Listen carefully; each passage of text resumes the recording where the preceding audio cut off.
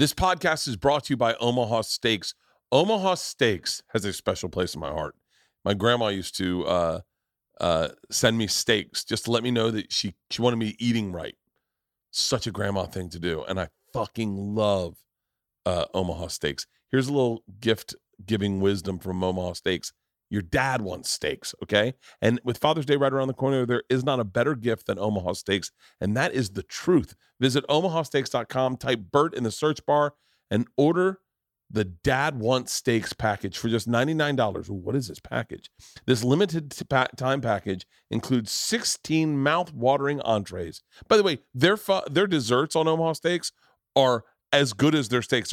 My wife orders their apple tartlets. They're fucking phenomenal. Here's what you get. Smoky, tender, bacon-wrapped filet mignons. Oh. The gourmet jumbo franks are fucking phenomenal. Take it from a guy who loves hot dogs. Their jumbo franks are fucking phenomenal. And their air-chilled boneless chicken breasts. And for a sweet finish, try their caramel apple tartlets. What did I tell you? My mouth's watering just reading this. And as a special gift to any of my listeners, when you type Bert in the search bar and order the Dad Wants Steaks package, you'll also get 8 free Omaha Steak burgers. These burgers are full of bold, beefy flavor made from 100% Omaha steaks, and now they're bigger than ever with a whopping 6 pounds. Seriously, there's 6 ounces. Okay, don't wait. Send Dad more than just a gift. Send him an experience he'll love and can share with you. Go to omahasteaks.com and type Bert in the search bar and order the Dad Wants Steaks package. You'll get 16 entrees and 4 desserts plus 8 free Omaha Steaks burgers. Omaha Steaks isn't just steaks. It's the best steaks of your life. Guaranteed. That's omahasteaks.com and enter the keyword Bert. Thank you, gentlemen and guns. Hey guys, brand new podcast. Fully loaded, baby. Fully loaded. Let me see if I can remember the dates. June 16th, we start in South Bend. Then we go to Louisville, then Dayton, then Rochester. Then we go down south, baby.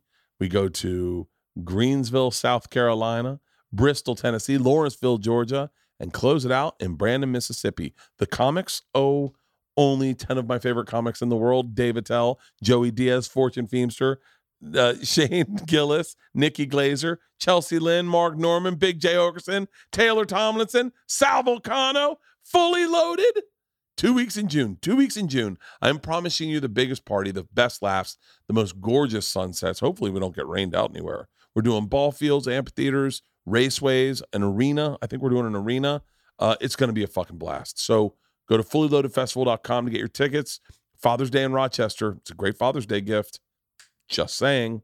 Today's guest, a guy I've known much longer than I remember knowing. It's so funny. We talk about this on the podcast. The first time I remember meeting Michael Yo, I remember it, was with Theo Vaughn at a birthday party he was having for himself.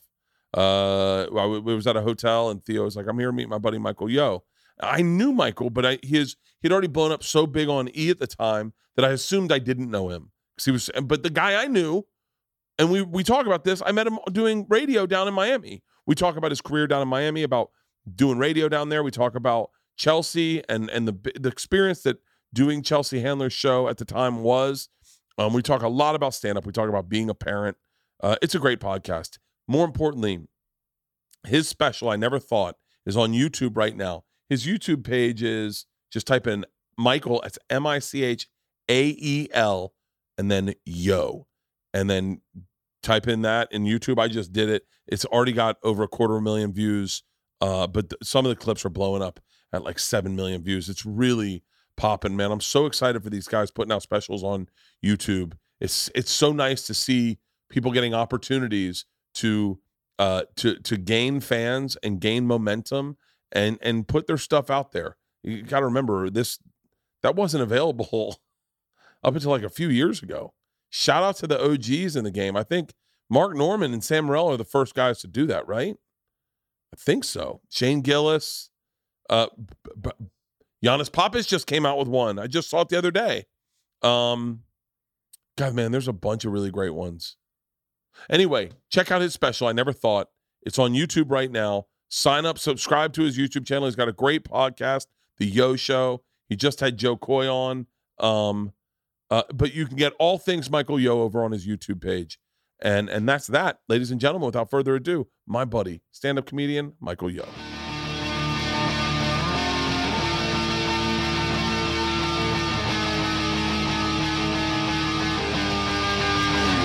This is Overcast. Is that hat fitted? Yeah. No, it's a fucking great hat. Dude, I'll send you some. I have a big head. I can never get hats to fit my head. Yeah. What size are you? What size fitted are you? 8. Oh shit. Do they even sell 8s in stores? Yes. So They do. that's a great question.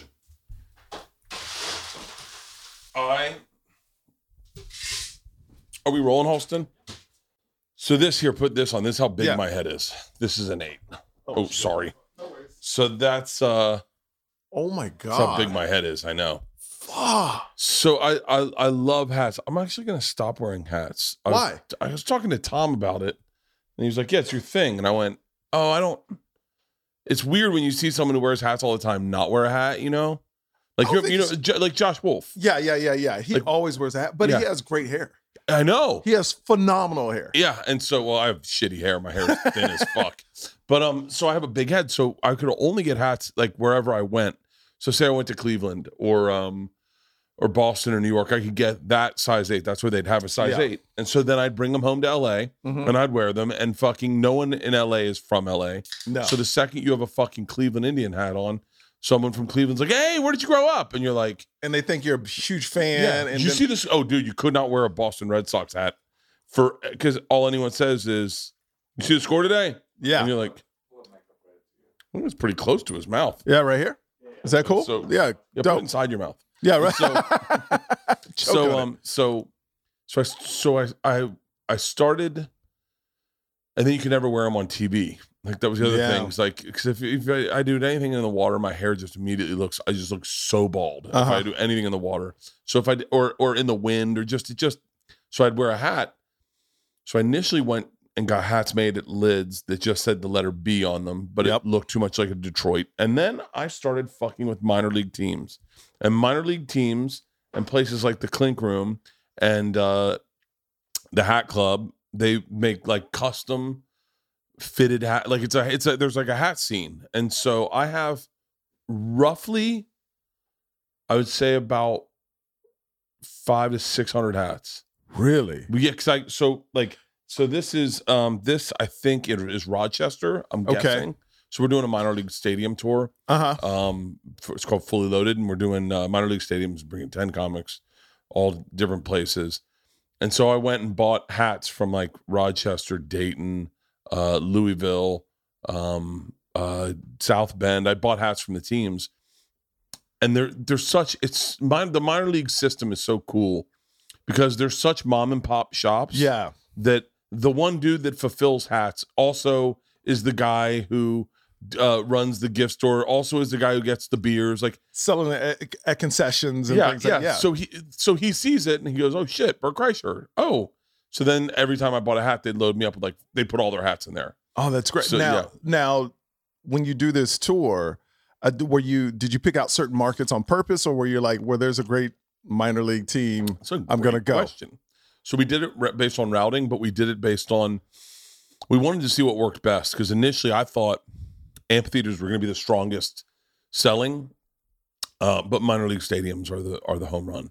And I Is that the new thing now? I don't know. I think it's just. I think Fluffy did it. Yeah. I'm sure Joe Coy will do it soon. I'm sure all the big name comics will start doing their hometown.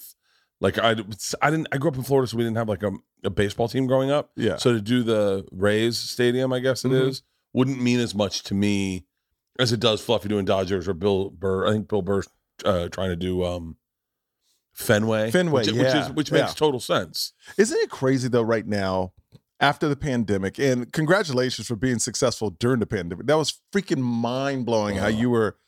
I mean, everybody else stopped, and you were like, "Fuck that! I'm going." And that was just such an inspiration to so many people that thanks, we were watching that going, Dude, this dude figured it out. He figured out a lane when everybody else couldn't. That's awesome. No, I wish I didn't have that brain because then well, I mean, I don't take that back. I don't wish that at all. But like, I wish I could relax. I wish I could pump the brakes and relax. I have a really hard time. This weekend we go to the beach and I'm supposed to relax, and then relaxing turns into a beer at fucking 11, and then I'm like, what the fuck? I'm wasted at 4, and then I'm fucking the next day I feel like shit. And I'm like, what am I doing? So I wish I knew how to like have a hobby, or do something like that. You don't have a hobby, do you? See, I don't either. Yeah. And people always ask, so what do you do in your free time? It's like, I love comedy. I love stand-up. Yeah. This is what I do. And for me, when I started, it was kind of, I guess you could say hobby. Because I was like, let me see if I could do this, just like everybody else. Let me do some open mics, see if I can do it. And the first time I got off stage, I said, this is what I'm going to do the rest of my life. Yeah. And now that hobby has become a profession, and I can't zone out and do anything else. I can't. I don't know. You and I were very similar, is that we were, I was like, when I got into the business, I got into the business like 20, when I was 26, so 23 years ago, 24 years ago, 24 years ago. I took any job that like I remember there was like a stigma of like, don't take a hosting job. I was like, fuck off. Yeah. And now I can host, and I can get hosting jobs for the rest of my life because I've learned that muscle of how to read teleprompter and how to read teleprompter, talk to a contestant, fuck around, like drive. I know how to like drive a ship, but what was your first thing you ever did, Fear Factor? Yes, that's where I met Joe. Yeah. That was like 21 years ago now. Yeah.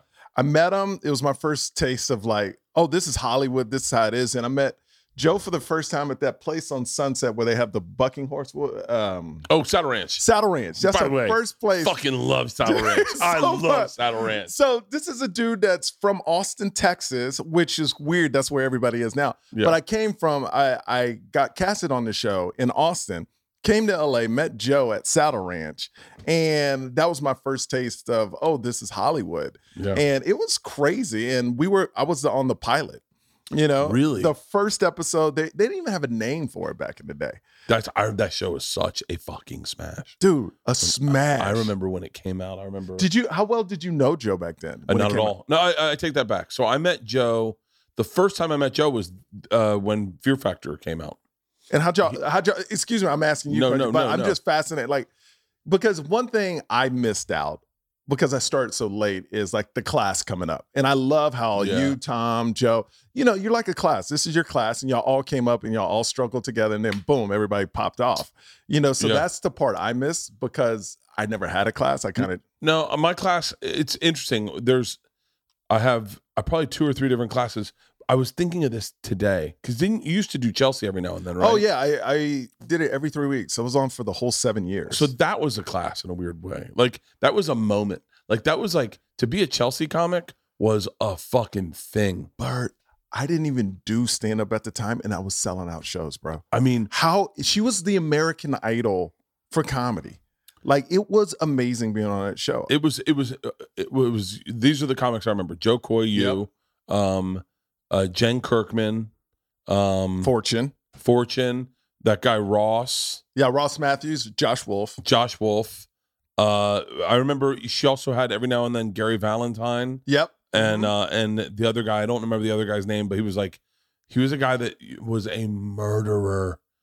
John Caparulo. Yes, Cap was on there. Yeah. You know who was on there once? Who? Kevin Hart.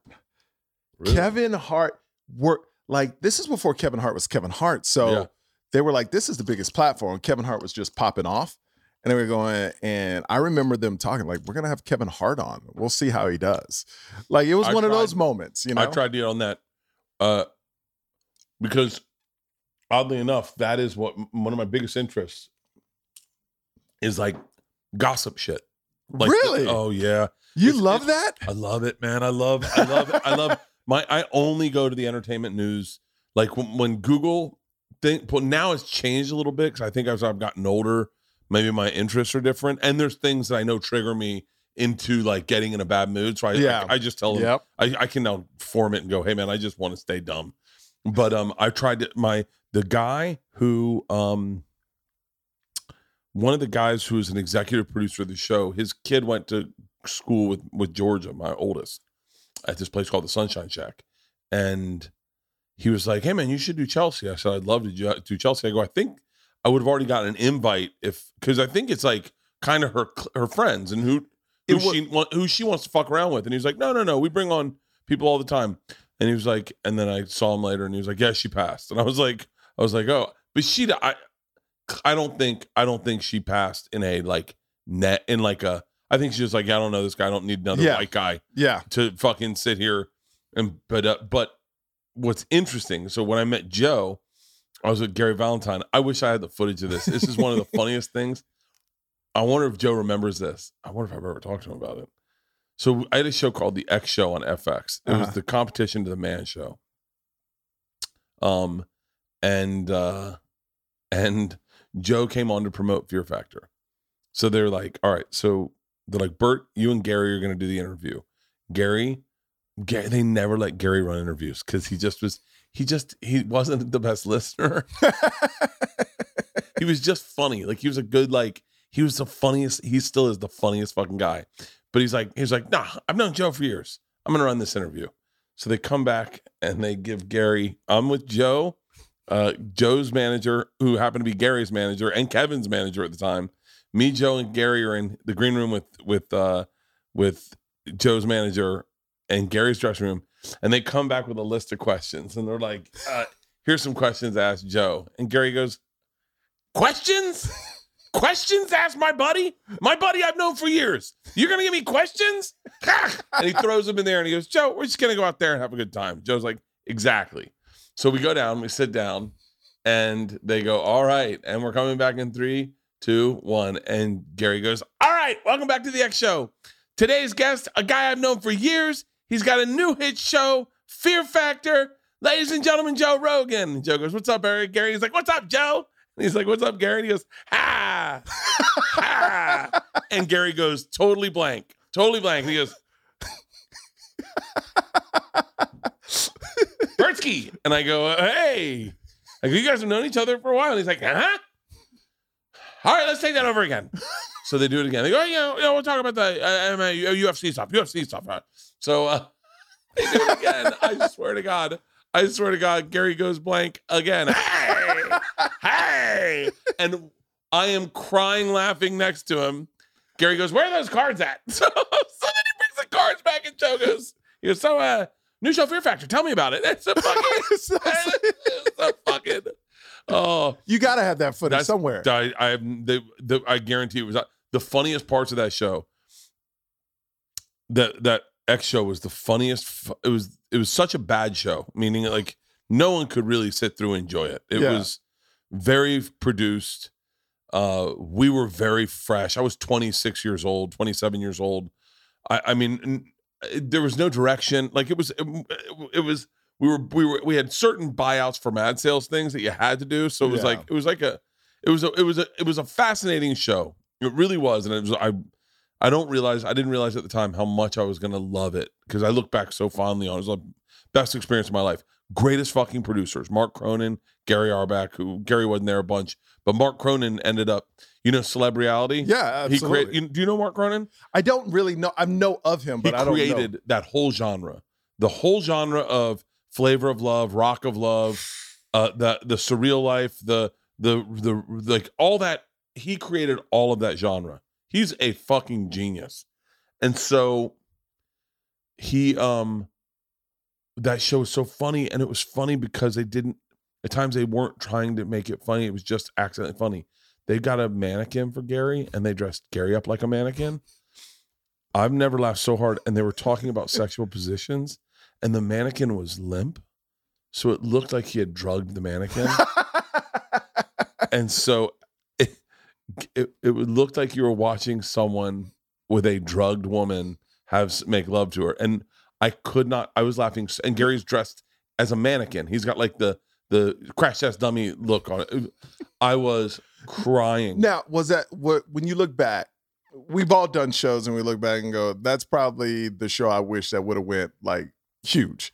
Well, is there a show you did that didn't happen, that didn't go as well as you thought it should go, and you were like, man, I thought this was the one? God. Yeah. What was it? Dude, the best show I've ever done in my life. It was called Drunk Bus, I think it was. Oh, no, it was called Buzzed. It's called Buzzed. Okay. I mean, if this show does... So, I wish I could remember everyone's names, and I'm sorry that I don't.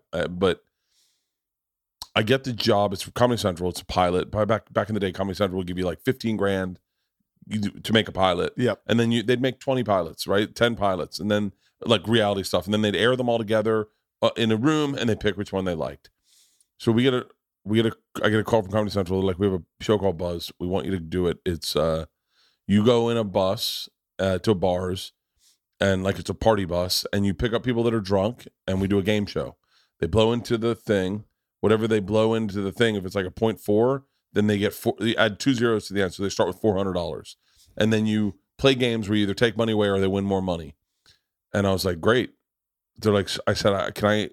So I meet the guys, and they're like, if you have a writer you want to bring them in. So I call up Segura. Mm-hmm. I go, hey man, can you help me write this show? And he's like, yeah, sure.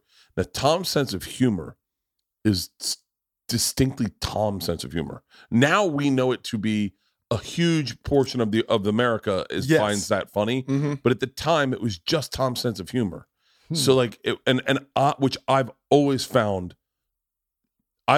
so fucking funny, but in a way where I look at other people as he says it, and I go, is it me and you that find this funny, or does everyone find this funny? Yeah.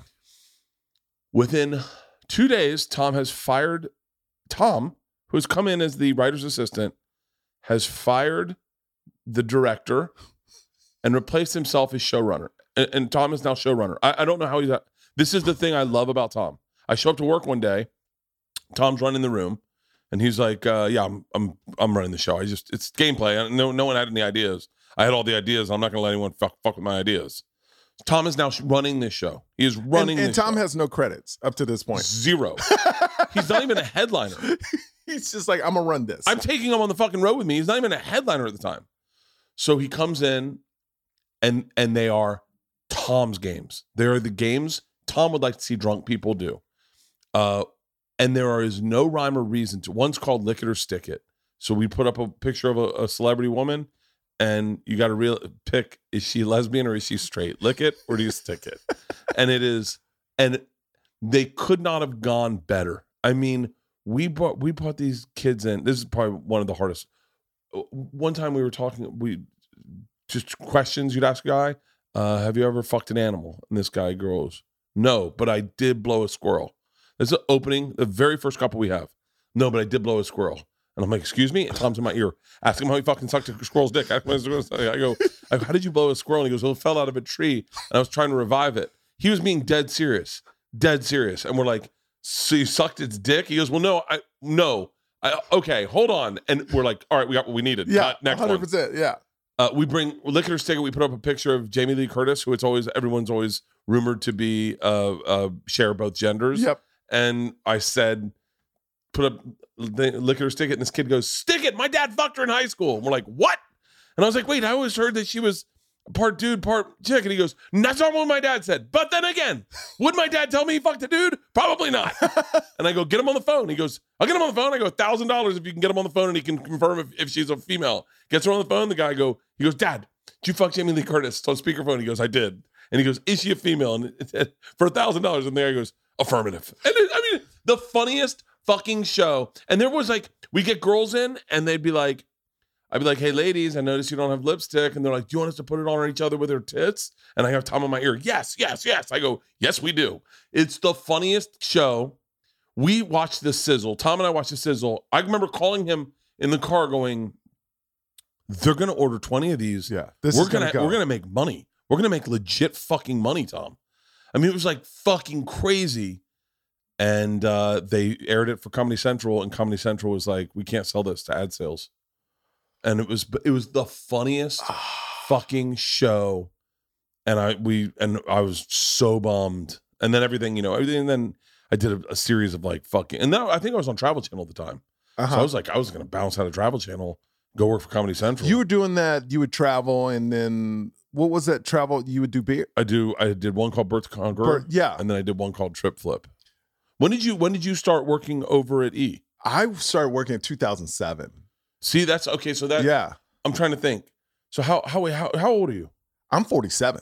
Okay, I'm 49. Okay, So when I was 36, I got the job at Travel Channel. So how long were you doing stand up then? So you started stand up when you were like in your 26. 20s. 26. See, I was 36. Okay, yeah, I started I've been- when I was 26. Yeah. On my 26th birthday, that was when I started. I mean, I tried it when I was Yeah. 25.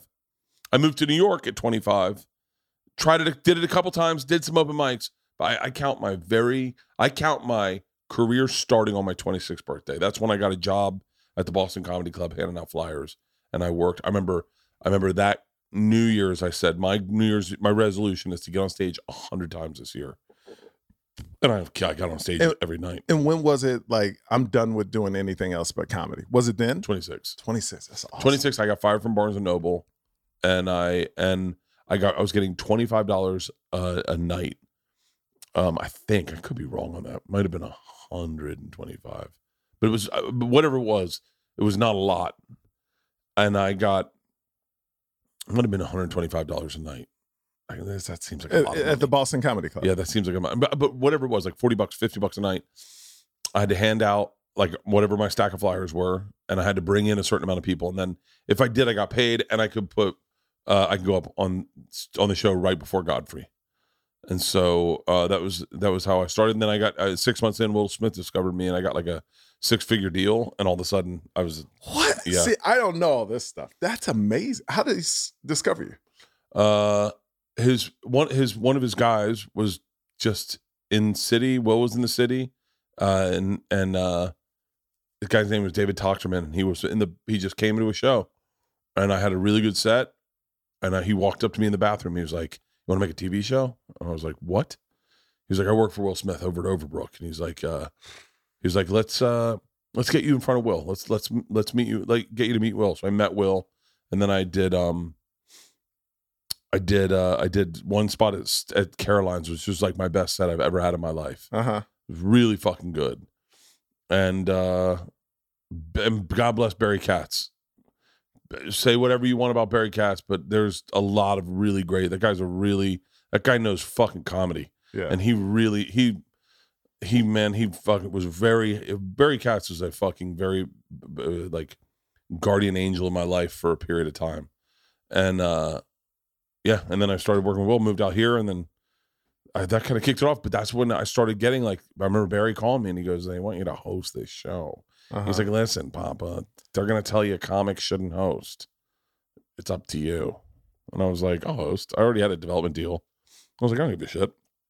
Yeah, But- I love hosting myself, like because I started in hosting and then I moved to stand up. But you came from Austin to LA. so I went from Houston to Austin to Miami. Wait, was your dad? Why do I feel like your dad was in the military? He's in the Okay. military and he has a PhD in nuclear physics. So he's that dude. He worked for Exxon when Exxon was a thing and Yeah. developed products for them, and then just quit and taught himself how to fix TVs. Because back then you could fix a TV cheaper than buying a new one. So he Yeah. taught himself how to do that, and we lived off of that. And then when TVs, you could buy one for the price of fixing one for, you could buy it cheaper. They bought into Slosky's Deli. It's this deli in Texas that's really big. And, Really? so they've been doing restaurants, and they both retired about like 10 years ago. So now they're just chilling. Where's your? I don't know why, but I feel like I've seen your mom and dad a lot. Yeah, Like, they're on my yeah, Instagram. yeah. I do a podcast. I podcast with them all the time.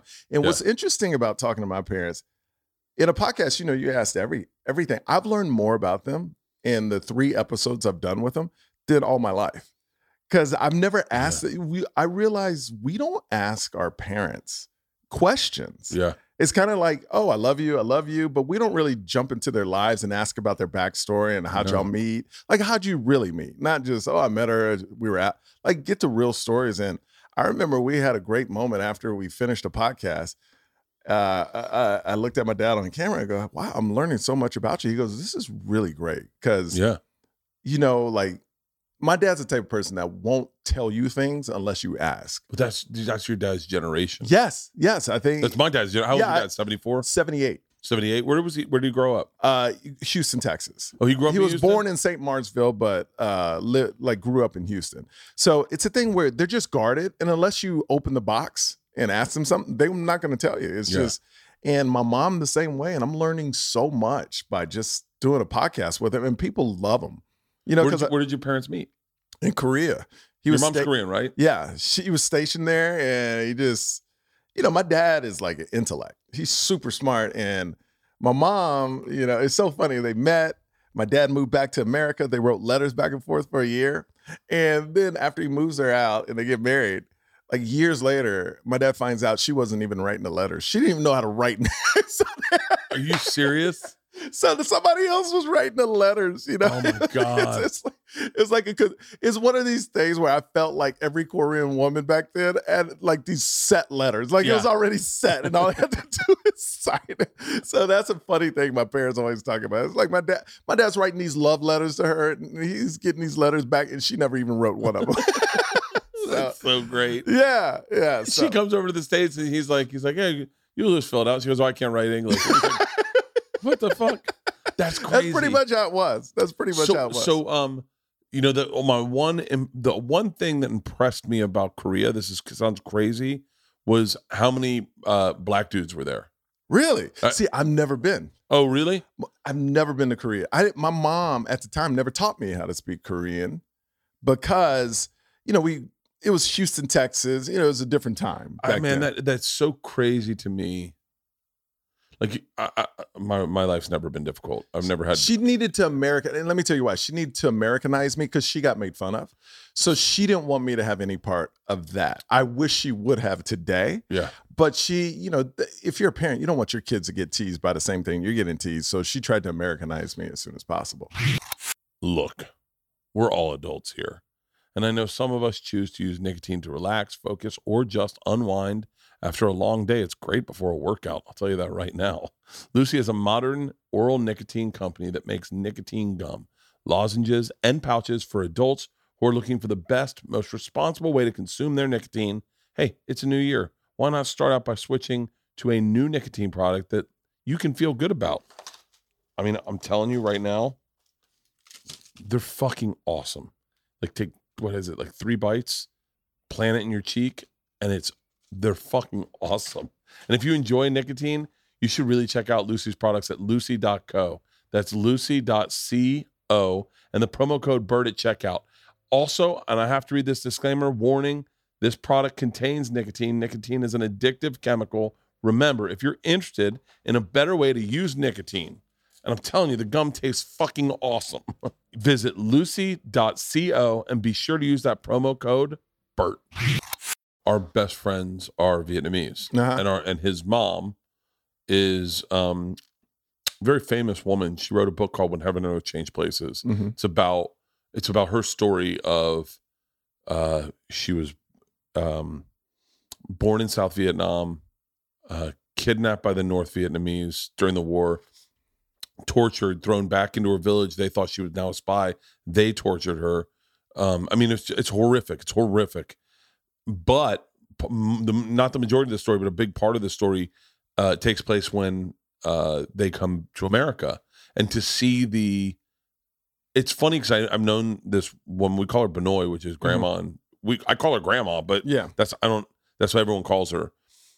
To see the hatred she experienced when she got to this country was fucking overwhelming. And same with Tom's dad, he was a white dude. Yeah. And so to see that kind of like, and they lived in Southern California, but Tom is our age and very wildly successful, but that's not lost on him at all. Like he doesn't forget that shit at all. Isn't it weird? Like when we were young, we looked up to people like rap started when we were young. Yeah. So rappers were like 5 years older than us, 6 years older. Now we sit at this age, and I'm looking at you, Tom, Joe. we would have never thought that people over 50 would be cool. You know what I mean? That it's so crazy I that just thought that the other day. I was like Jay-Z was like 23 and I was 17, you know, or like, but now you have kids that are in their 20s going, yo, I love you. I love Tom. I love Joe. And everybody's over 50 or close to 50. And it's like, us as kids, I could never imagine liking somebody that's around that age. Dude, but Bill Maher's, times have changed. Bill man. Maher's 66. Yeah. And I still think him as like the cool older brother. Like my dad's, I mean, like I never looked at Bill Maher as older, but then I heard he was 66. I was like, well, shit, he's like 16 years older than me. Yeah. 17 years older than me. And I'm like, but it is crazy how like things have aged. Like it's all of a sudden it's like everyone stayed young for longer. Yes. Like if you talk to your dad about his father, I bet he would have been like, oh, my dad was an old man at 40. I don't know what it is. I think our generation growing up, we were a cooler version. I don't know. It's just like we were hipper. You know, we wore the baggier pants, we wore the baseball caps. And so we when we grew up, we never changed that. Yeah. And now kids are dressing like we dress. Like, so it's kind of, I would never dress like my dad when he was like 30. You know, like it was those shirts with the pocket protector and, you know, everything. I never looked at my dad and go, yo, I want to look like that. Where I see my son, he was wanting to throw on my baseball cap, put on baggy, you know, he wants to dress like me. And that's the difference is in the profession we're in. Well, I think our profession also, you know, it's so funny when I started this, there was a comic, I'll say his name, but we got to edit it out. Yes. Who was very cool, but he was older. He was older, and I watched him dress young, and I thought, how sad. When you're an old man, you should dress like an old man. And now I look at it, and I go, he hasn't aged a day. I went to a high school graduation the other day, and I didn't even realize the shoes I put on, but I put on like, so I don't even know what they're like, mocha, pandas or whatever, something. Uh-huh. And someone's like, dude, dope kicks. It was a kid. It was like a fucking sophomore in high school. I was like, oh, thanks. I wore these to my son's, he's only 5, like his pre-kindergarten graduation. And there was this high school kid, like freshman. It was like, yo, sick kicks. And it's like, I would have never complimented my dad. Dressing. Yeah. I would have had a nice loafers. There's no way. My dad dresses like a fucking cop. Like he looks like he's undercover all the time. Oh, like khakis up to here. The only cool thing he wears, I swear to God, and is those Rhodesian Ridgeback sponsor. What Rhoback? What's Rhoback? My dad, for whatever reason, he's in love with Rhoback and Barstool Sports clothes. Rhoback is a sponsor. Oh, okay. Really fucking cool shirts. Dope. The hoodies are lightweight, but they've got a cool little like dog, a Rhodesian Ridgeback on their shoulder. And my dad, we went to a lacrosse game, and I had a box of it was for the podcast. I had a box in the back, and it was cold. My dad threw on the hoodie on the hoodie, and he was like, "I like this. This is nice, buddy." He's like, "What is this?" He's like, "You finally buying cool clothes." And I was like, "No, it's a sponsor." And then he went through. He pilfered them. The last box they sent me, because they sent me a box that I mentioned the same story. Yeah. I mentioned it on Barstool, I think. Uh-huh. I think Barstool might have been the first one to give me something from Rhoback. And then they started sponsoring my podcast because my dad fell. And the last box they sent, my dad took all of it. He goes, buddy, the only reason they're sending this shit is because of me. Okay. I love it how they like to own. Like my mom says the only reason I'm popular because she gave me the name Yo. You know, like she's like, Yo's my middle name. Yeah. She goes, that's the only reason you've made it is because of my name. It's such a fucking badass name. It's a dope name. And you know what you did is like a lot of people get fucked when they get a cool name. And especially if they're good looking, they can't live up to it. I always felt like I got lucky getting Bert because Bert's not a cool name. So Bert Kreischer, I didn't have anything to live up to. As long as I didn't fart when you met me, like you'd be like, oh, he's solid. Yeah, dude. yeah, he's a solid. I expected less. You know, less. like it's Bert's a different enough name where there's not a lot of Berts. Yeah, but I remember the first time hearing your name. I want to say Theo Vaughn said, "I'm here to meet my buddy Michael Yo," and I was at a hotel, and I went, "What's his fucking name?" He was like, "Michael Yo," and I actually knew who you were because I think at the time you were already working on E. Yeah, you might have been. Like I was on E when E was like the shit. Ryan Seacrest, Snoop Dogg was on, Chelsea shows, babe. The Kardashians just took off. Dude, that was the time everybody wanted to be on E. Like, and here's the thing, I got offered the job with no TV experience. That's what I was a big DJ in Miami. Ted Harbor, who dated Chelsea, heard about me because I had a big radio show. Sent his casting people down. They put me on tape. Wait, what was your show in Miami? It was a radio show. Wait, hold on. That's why. Y100. Did I ever do your radio show? I think comics would come on my show. Because I had the biggest. Now that I say that, I go. I show comics so much love on that radio show. So what comics did you have go on? Oh, anybody that would come through town. Chelsea, like literally Chelsea came on, and after my show, she sold out. I'm not saying because of my show, but she sold out 2 shows. And that's how I got on Chelsea. She says, if I ever can help you out in the future or have a show, I'll take care of you because you took care of me. And Kris Jenner said the same thing because I was their first interview and it went so well. She goes, they're putting on this show. If it works out, we'll put you on it. That's why I was their radio boss on Courtney and Chloe Take Miami for 3 seasons. Really? So yeah, so it's a thing where the people I've met in Hollywood actually followed through. Sweet. How did you get to DJing in Miami? I was a radio DJ all my life since I was 14 years old. For real? I went from Houston to Austin to Miami, and then Miami, I got the big TV break.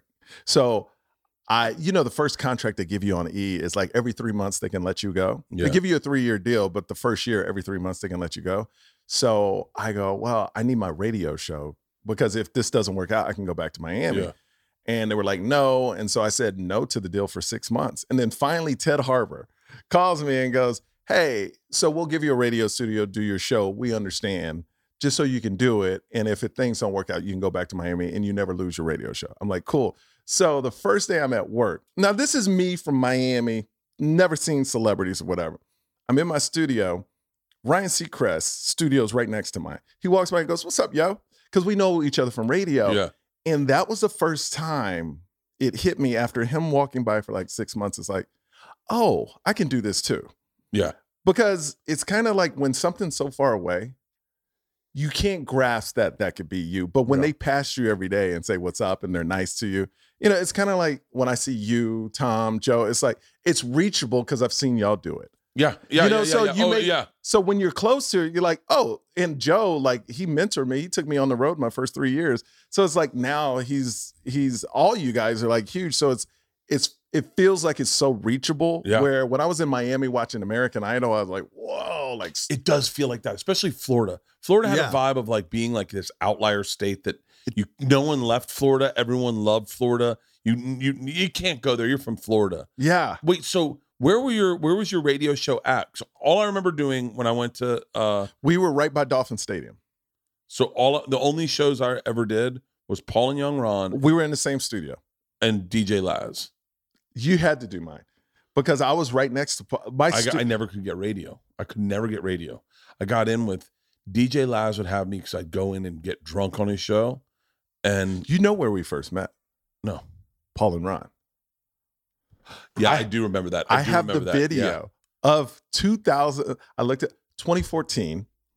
I walk into the studio. You have your shirt off, swinging it around. I remember this. I remember because after we met, 3 weeks after that, you had me on you had this podcast. Yeah, and you had me on 3 weeks after that. I remember Paul Castronova kept bragging about you because he was like, no, he's my guy. He's my guy. Yeah, wait, when was that? That's 2014. Dude, I got the video right here, bro.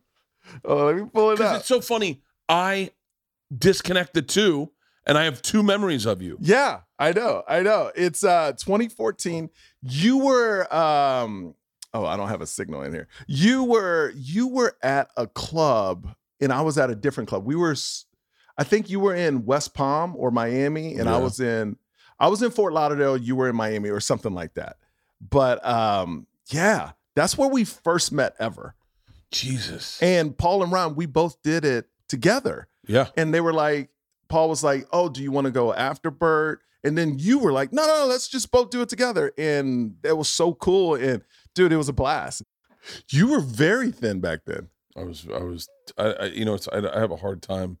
I look at pictures of myself and my face is still fat. And I'm like, God, my smile doesn't look Is confident. there a reason? Like, were you trying to get TV ready back then, or was there a reason? No, I've always been into fitness. I know that sounds crazy because I'm not in, but like I've always, I for whatever reason, I've always liked running or playing tennis or golf or lifting. I love lifting weights now. Like my trainer's coming over at 5, and I'll just lift weights. I ran 4 miles this morning. Yeah, but I've always been into working out. I did, but back then I went through this like I did this cleanse and I lost like 40 fucking pounds and I got really skinny and I just look weird. Like when I'm too skinny, I look fucking bizarre. I look like I did when I was a kid. When I was a kid, I look like I have a size 8 head. Yeah. So you always had that size head. I've always had this head. Fucking head is huge. But your no offense, but your face was so thin. I know. And your head was still an 8. Still an 8, yeah.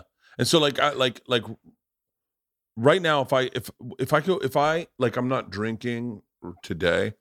I'm not drinking today. I was going to drink tomorrow and I got out of it. It's really hard for me not to drink because people schedule things. Do people just expect you to drink now? And is that the problem? The problem is like I get offered to do something and they're like, "Hey man, can you do this?" And I go, "Yeah." And then I know that they want that's I'm their excuse to party. And so you're like, "Okay." And so it happens a lot with like podcasts. If I do people's podcasts, a lot of people want to have a drink on the podcast, or they come to here to do the podcast and they expect to drink. So it's been there like they've been saving up for it. And I feel bad because I want people to enjoy themselves. But now, do you enjoy the sober? Because I love being sober.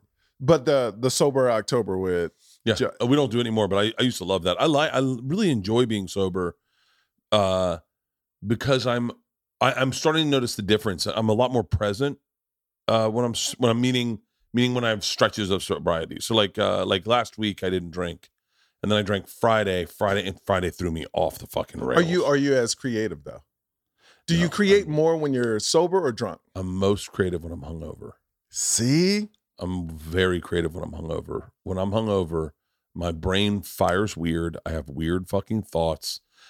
You could say they are anxiety adjacent, Yes.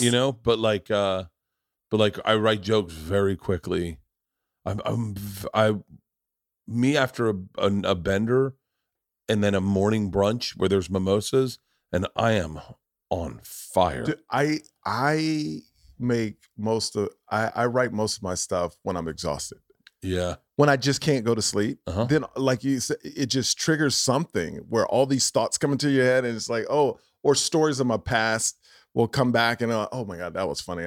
It's kind of funny like when you're a comic and you store something and you forget about it you can forget about it for years. And then all of a sudden it just downloads like the Matrix. And you're like, dude, that would be perfect now. It's the best moment when someone says, especially when you're doing a podcast and someone brings up a memory that you don't remember and you're like, oh, fuck, I was there. Or you triggers like a good story. Yeah. Like I have a ton of great stories from when I worked at Travel Channel, but I never really talk about Travel Channel because it's this non-adjacent part of my life. Where it's like, I did it, but I was there. I don't really remember a ton of it. Yeah. And then people will bring it up and I'll be like, oh shit, that is funny. And then I'll be like, yeah, but it's kind of weird. Cause I remember I've tried telling Travel Channel stories on stage, but they never connect, huh? No. I actually think I want to take like a month off talking. Cause I feel like it would help. Like I have a friend who's a chef. Roy Choi, really big chef. He is, obviously he's Korean. He's huge. He's huge. He is the guy, for anyone wondering, he is the guy that created the taco truck explosion. Yep. He created that. By the way, ran it by me first. Did he really? And I told him it was a horrible idea. And so I was like, you got a daughter. You got a great job. I wouldn't leave the corporate job because I was at Travel Channel. That's the way my brain was thinking. Yeah. And so, but we went to his daughter's birthday and one year, and it's the best chefs in all of LA because he did it over at at whatever the name of the place is. The place that used to do grilled cheeses on La Brea. I forgot. I know exactly the place you're talking about. So we did it there. That's where her birthday was. Where all the kids were in one room, and all the adult men were over another place. And he was vegan. And I said, "What are you doing?" He said, "I'm cleansing my palate." He goes, meat has defined so much of what I eat that I want to reset my palate. So I want to find flavors that speak to me. So I'm just going vegan, and I think that'll help me start to discover interesting flavors. And I went, I don't think that deep about my job at all. I'm like, okay. I was thinking of ways to take different pictures of my dick the other day. I was like, okay. So when you say like you're not going to talk, like literally, you mean talk on stage? You don't mean like just at come all. on, you can't do that. There's no way you can be silent for 30 days. I've been looking into retreats where you can go. I don't think I can do 30 days. It's not doable.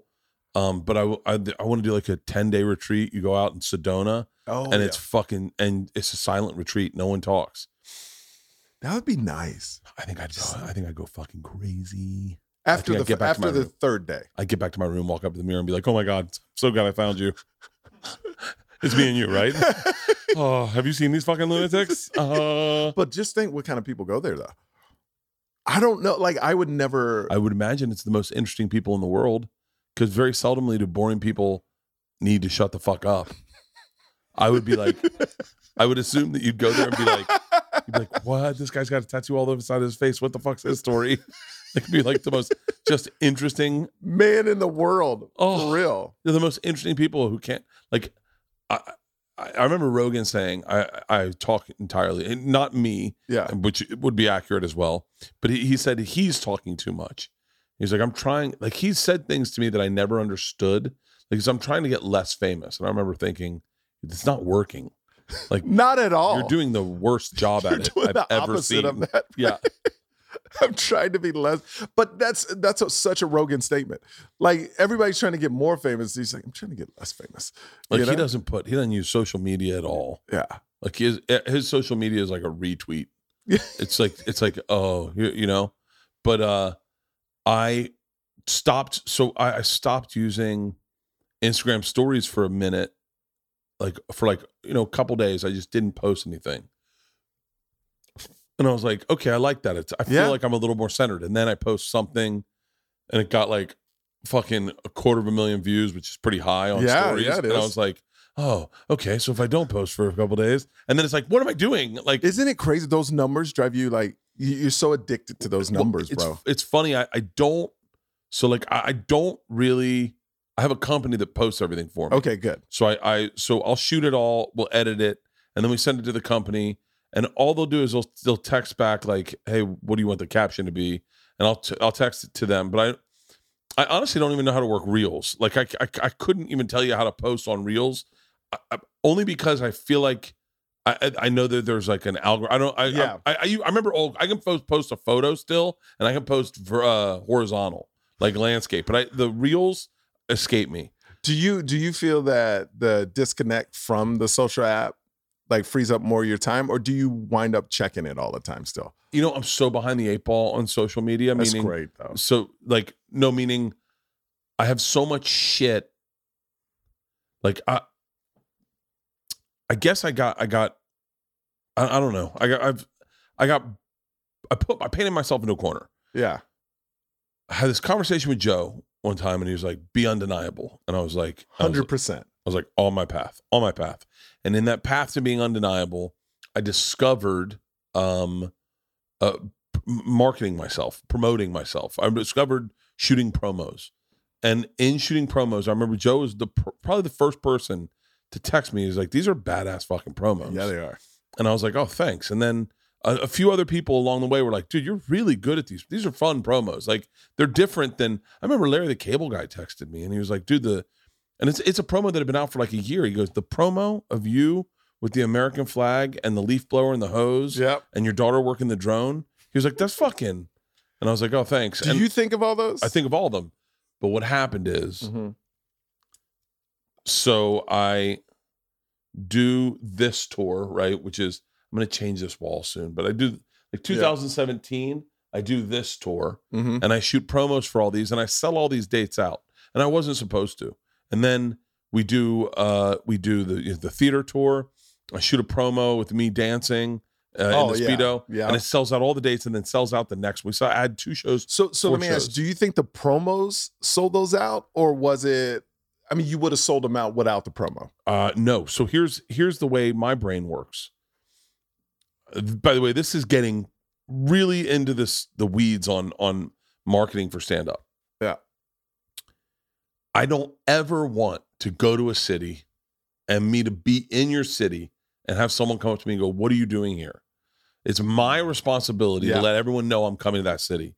And the way I go about it is by trying to shoot what could be argued as maybe interesting content, interesting visual, whatever it's got to be, and shoot that. And then I want you to like it so much that you share it with your friend, or you tell, or at least when my name comes up, I'm on your head where you go, "Oh, he's coming here next week."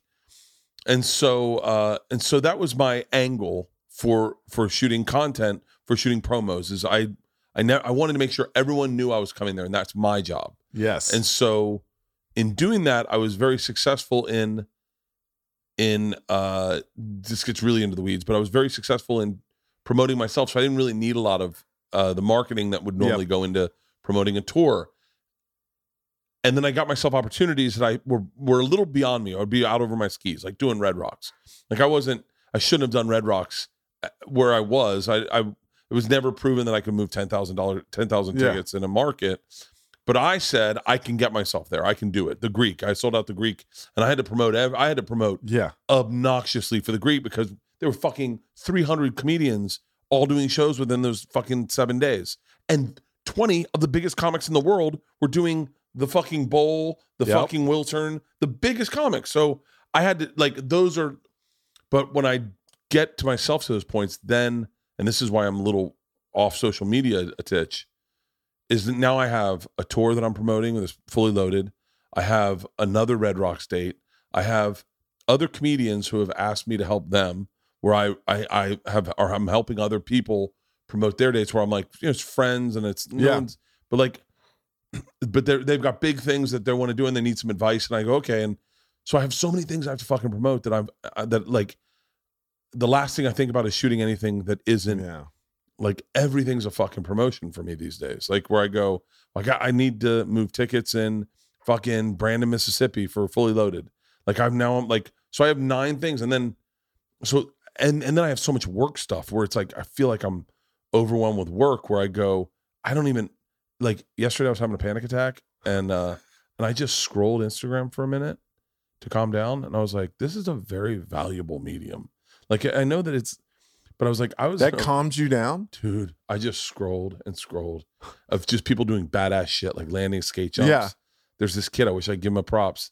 He's fucking, dude, this kid did a fucking rails. He was like, I don't know if he's like the king of rail slides, but he was awesome. And I watched all his videos of him just doing rail slide after rail slide after rail slide. I watched this guy have a bear. I love guys with poisonous snakes. Yeah. There's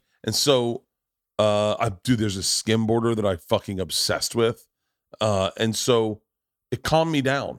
And then I go, well, I need to, and then my brain starts going, I need to make content that, that is scroll. Like I want you to scroll through all mine and go, oh, badass. Like, so I just feel like I'm just so far behind that, but that's great. That's signs of greatness where you always feel like you got to kick it up to the next level. And I think that's what all you guys have. And that's why it's kind of like breaking out all at the same time for you guys. This podcast is brought to you by Shady Rays. Sunglass season is here. No shit. Mother of God. I cannot go outside. My eyes are so sensitive because I have beautiful electric blue eyes.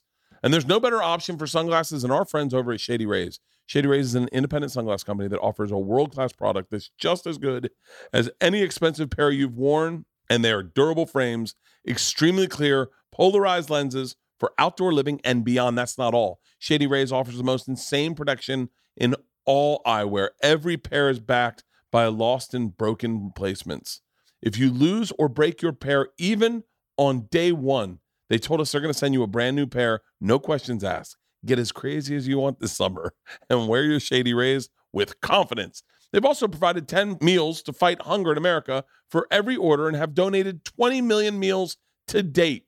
Look good in your Shady Rays and feel good by making an impact. If you don't love them, exchange them for a new pair or return them for free within 30 days. There's no risk when you shop with Shady Rays. This team has your fucking back. I love my Shady Rays because I go through sunglasses like crazy.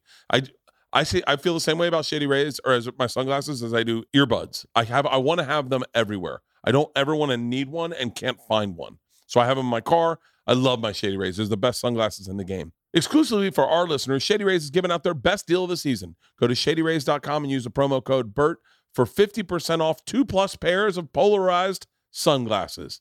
Try for yourself the shades rated 5 stars by over 200,000 people.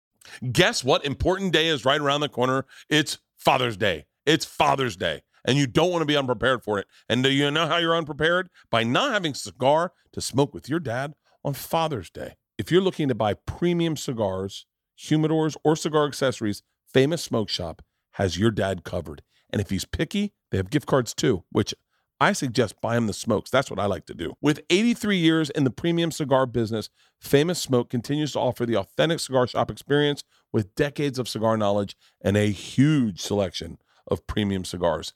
Famous Smoke Shop offers over 1,000 brands to choose from. You'll find incredible deals on everyday cigars and highly rated classics, including Romeo, Monte Cristo, Acid, Macanudo. I had an Acid last night. Famous Smoke Shop was even named the best place to buy cigars online by Cool Material and Cigar World. I'm telling you right now, I know that when I get those cigars, they're going to come to me from their humidor to mine. That's my favorite part about shopping there. I keep my humidor nice and moist, and I get the cigars, and it's almost like a little clean Passover, and they're awesome cigars. Here's your opportunity to save $10 off your purchase of $50 or more when you go to famous-smoke.com. That's famous-smoke.com and use the code BERT10 at checkout to save $10 off your purchase of $50 or more. You'll get your favorite cigars or cigar gifts delivered fresh, direct from their humidor to yours. That's my favorite part of this whole read. From their humidor to yours. That promo code's BERT10 for $10 off your purchase at famous-smoke.com. Great cigar deals only at famous-smoke.com. And remember, use the promo code BERT and the number 10. Did you meet your chick in Miami or out here? Oh, here. Yeah. She was a producer for Dancing with the Stars. And that's where we met from a mutual friend. And here's what's crazy is that the reason why I started there's dating to date and then there's dating to be married. It's two different ways of dating. You're a good looking guy, but you don't strike me as the kind of guy that was like callous with women's feelings. No, I was very honest. Yeah. But I was a playboy. Really? Oh, big time. Big time. Back in the day, Bert. God. Yes. Like my favorite, I know you went to Florida State, but my favorite college football team is Miami. Of course. The Canes. It's all about the Canes. Go you. Anyway. Edit that out. So I lived in Miami, man. Yeah. Like in my 20s into early 30s. Miami's such a fun fucking place. It was like Crowbar. I moved from Austin to Miami, where drinks were $2 in Austin. First time I go up to the bar, they were like, for 3 drinks, $45. I was like, where the hell am I? And I got to the club at like 12, nobody there. 3 o'clock, everybody showed up. It was the first time I ever partied to like 7, 8 o'clock in the morning. Yeah. I wasn't callous. I was very honest. Like, I'm single. Let's just have fun. I was that dude. But then at 37 years old, I had a dream that I was at my own funeral. It's real. I'm watching my own funeral, and all that was around me are the girls I hooked up with. And I woke up sweating. This is not made up. Sweating, going, if I die today, that's my legacy.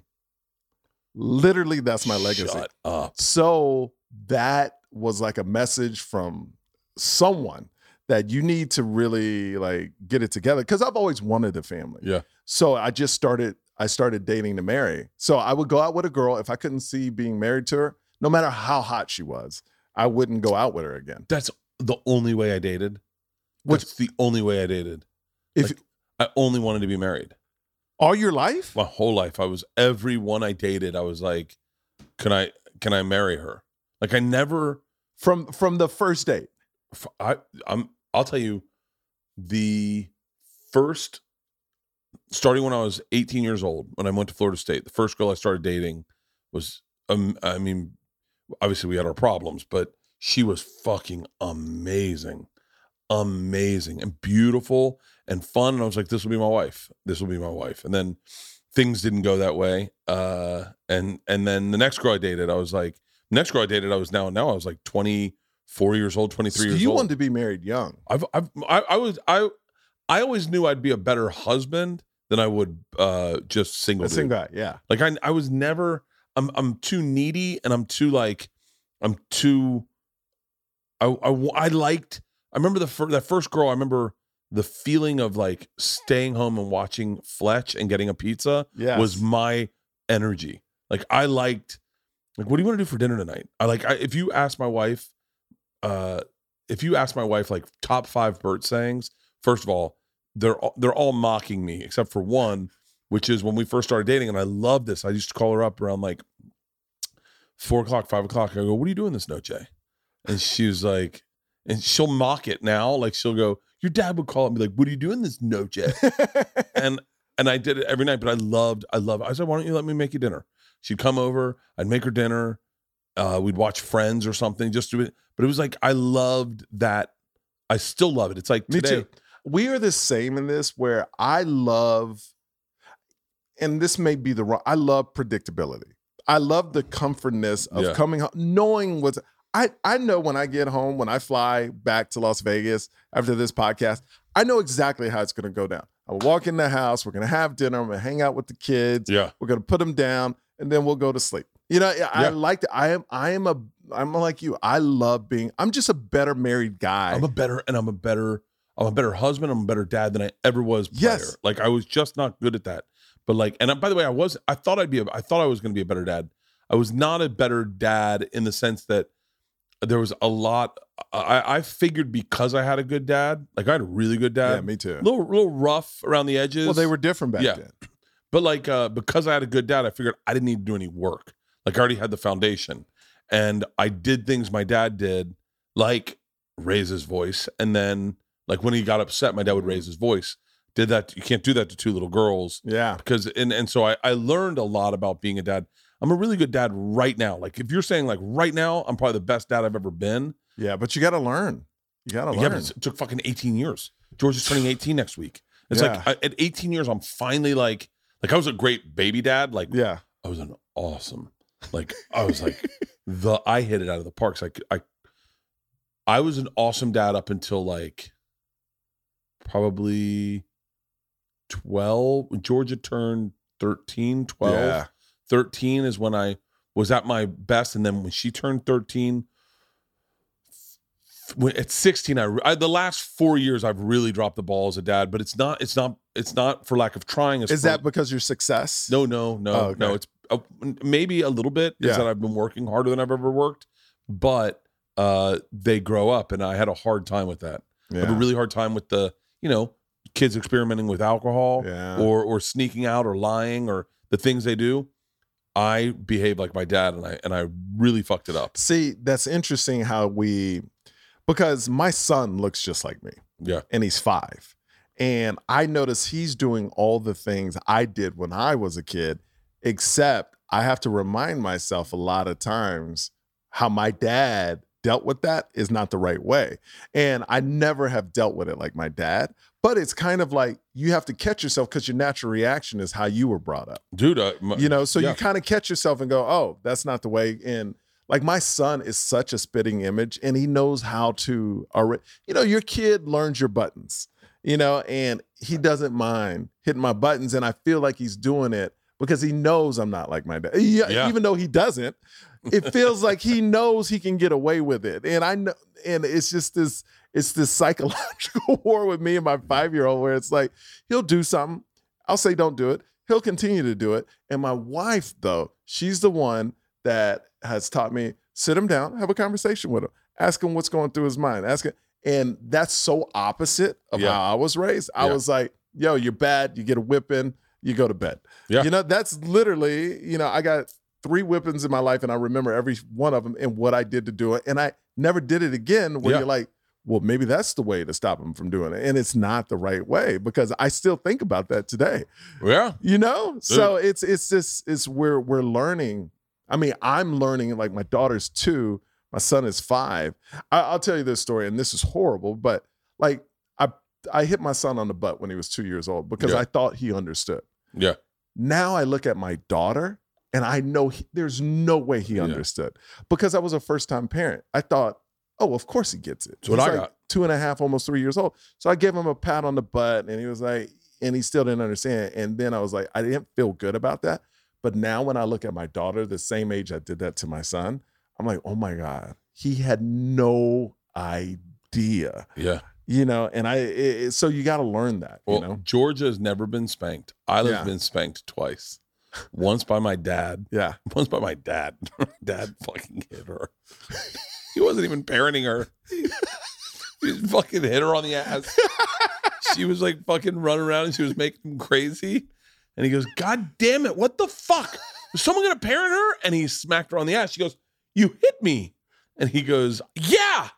She goes, Dad, Papa hit me. I go, yeah, I saw. She was like, you need to hit him. I was like, that's not happening. But isn't it like, I got this from my dad when my son wouldn't listen to me. Yeah. My dad's like, oh, you need to learn how to parent. Like, you get judged by your parents. Because like my dad will say, see, you're not doing it right. He's not, he's disrespecting you. Oh, you know, and it's like, oh no, it's just different now. The only other time Isla got spanked, this is my favorite, one of my favorite Isla Chrysler stories ever. Ever. She's at, and I think it's because it's my wife's family. My wife's family is very redneck, and not only did my wife get spanked, she got whooped. Like, she'd have to go out and pick out a switch. No. Yeah, and they'd hit her with a switch. She had to pick out her own switch. Like, I mean, that's like, it's like, you know, it's like North Korea shit right there. Yeah, that's bad. Yeah, so we were at the lake. We have a lake house that we go to in Alabama. We're at the lake. I'm not there. I'm on the road. And Isla is in her bathing suit, out of the water, still wet, and she's jumping on the couch. Now, my wife's aunts, who are probably very pro corporal punishment, they have paid for these couches, so these are their couches. And there's something about my wife's family. Don't disrespect. Don't disrespect the couch. Yeah. So Isla's jumping on the couch, wet, and both of her aunts are like, hey, Isla, you need to stop. Isla's not paying attention. Isla doesn't give a fuck. And Leanne says, Isla, you need to stop that right now. And Isla looks at her and just keeps going. And then she goes, Isla, get off that couch right now. And Isla gets off the couch and she goes, listen to me, young lady. You do not disrespect this furniture. And Isla looks at her and spits on the couch. Gangster. There was no way that kid wasn't getting out of a spanking. There was no fucking way in hell that kid was getting hit one way or the other. And I got really upset because I said to Leanne, I said, you only did it to satisfy your aunts because they were the ones that like, you need to hit that kid. Yeah. And I was like, you didn't do that. Like, we don't hit our kid. I've never hit my kids. You followed the peer pressure. Yeah, you felt, and she was like, how the fuck do I not spank her? Yeah. She spit on the fucking couch. What do I, like, I can't like, and she's like, I didn't hit her that hard. it's a little tap. But Isla was like, oh, my son is gangster. He knows how to embarrass me in public now. When you don't give him something he wants, he'll be like, you're mean. Like, really, and now, mean, stop hurting me. I'm not even touching him. Yeah. Stop hurting. Okay, get it. Okay. Oh, like, I've wanted to hit my kids. We went to Atlanta Airport. Oh, man, I wanted to fucking wring George's neck. We're going through Atlanta Airport, and we walk up to the thing, and we all have our tickets, and we're going into security. And I said, I give everyone their tickets, and lady checks mine, and I start to walk through.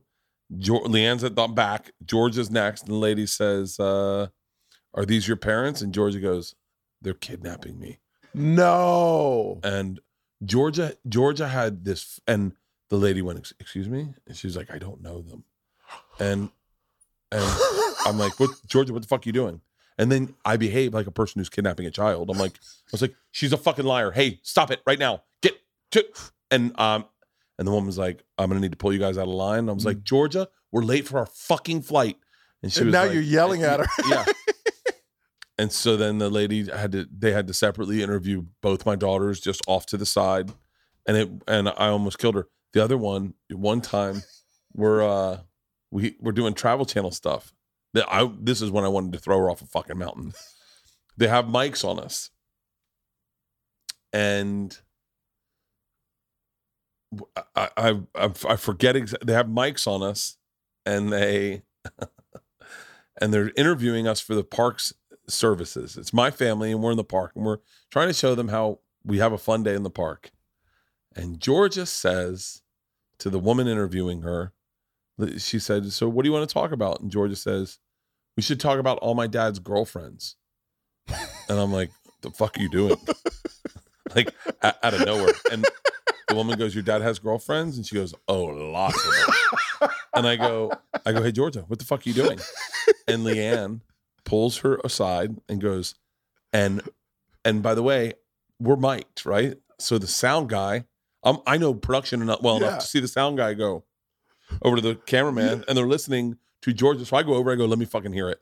So we all listened on his cans, and Leanne berated her. It was like, the fuck are you trying to do? And she was like, I'm just telling a joke. She goes, that's not a joke. Yeah. That's not a fucking joke. You just made it look like your dad cheats on me. And she was like, I don't know what you mean. She's like, but you just said he had tons of girlfriends. She's like, your dad doesn't have any girlfriends. And she was like, I thought it'd be funny. She was like, it's not fucking funny. She's like, the guys were laughing. And oh my God, I wanted to. How old was she? I was right when I was doing trip flips. I was probably 40. Yeah. So she was 10. Wow. Oh, those two fucking idiots. The amount of times they should have been hit. And that's not even like, ugh. My problem was I never hit them, but I felt like I needed to see it in their eyes that they were afraid or understood it. Because this is the argument you get from old school parents and us today is old school is like, they got to fear you some way to listen to you, to obey you.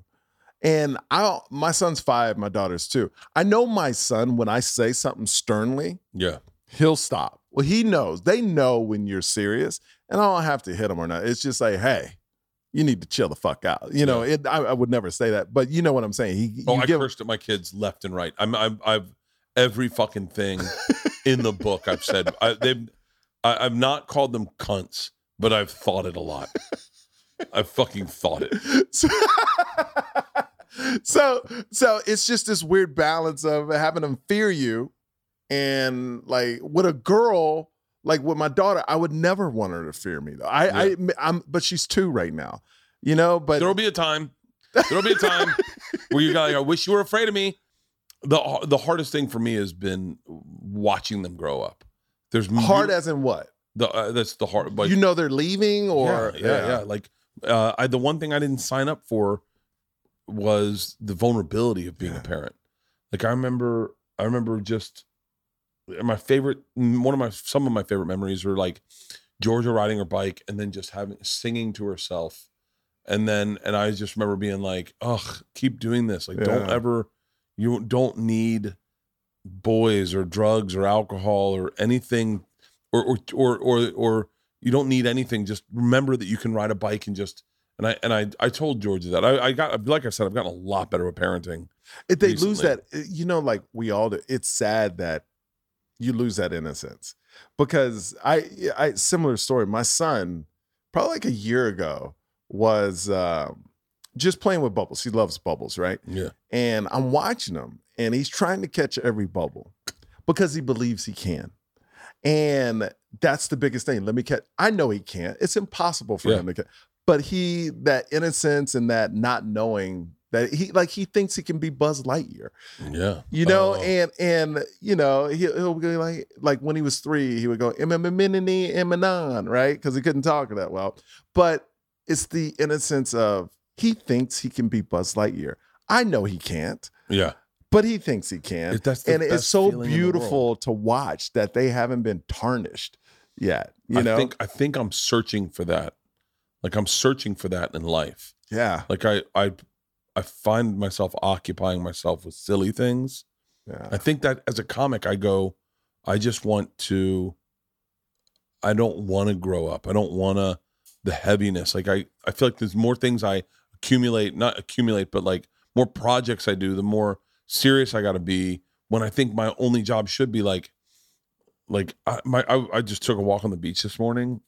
Like got up and I was hungover and I was like, I'm gonna go for a walk. It turned into a jog, but Yeah. the first few, I'd say the first half a mile was so basically pure, where I just wasn't thinking. Yeah. And I was like, God, man, I need more of this. How do I not think more? But also, you've worked so hard to get to that point where you have to make all these decisions and be busy.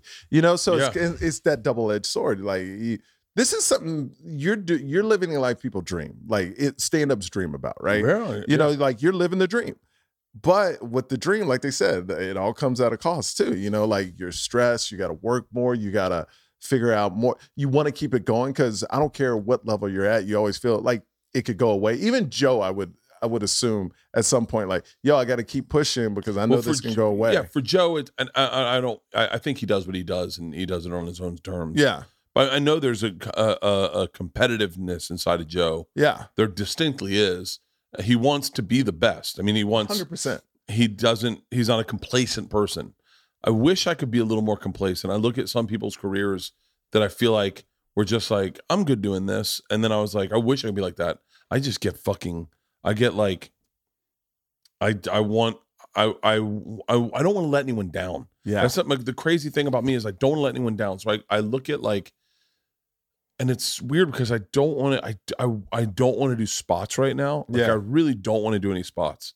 Like I want to be home. I've been on the road for 8 months straight. Yeah. I want some time off, but I know next week I got to do spots if I'm going to go out and do Fully Loaded and be sharp and be ready to do shows. Well, that's the thing about comedy. You can't relax on stand-up. You It's can't- the only, I really believe this. It's the only profession where you have to continue to do it over and over and over, where if you have a hit song, you can sing that one hit song for the rest of your life.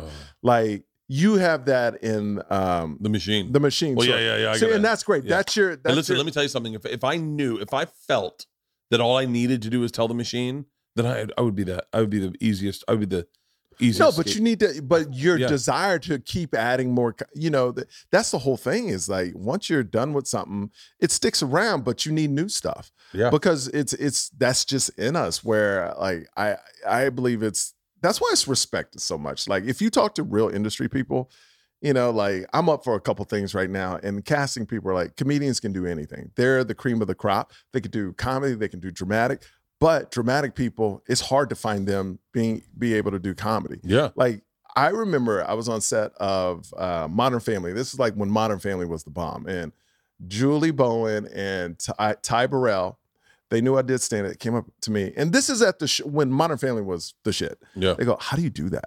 I'm going, what are you talking about? You're on the biggest TV. No, but people write for us. How do you get up there by yourself and just tell jokes? It does seem like a crazy fucking. It seems like when you don't do it, it seems like such a fucking magic trick where you're like, how the fuck? Do you remember? I remember being like, I'd be fine if you could get them started for me. Like how do I start? Yeah. Like, because that was the hardest part, was like, how do I get them into it? It's like starting a date cold. Yeah. You know, it's like, hey, but you have to first 20, 30 seconds, you have to say something funny. I was funny in my like fraternity house or my apartment. If everyone was laughing, I could keep it going. Yeah. But I was like, I don't know how to start it.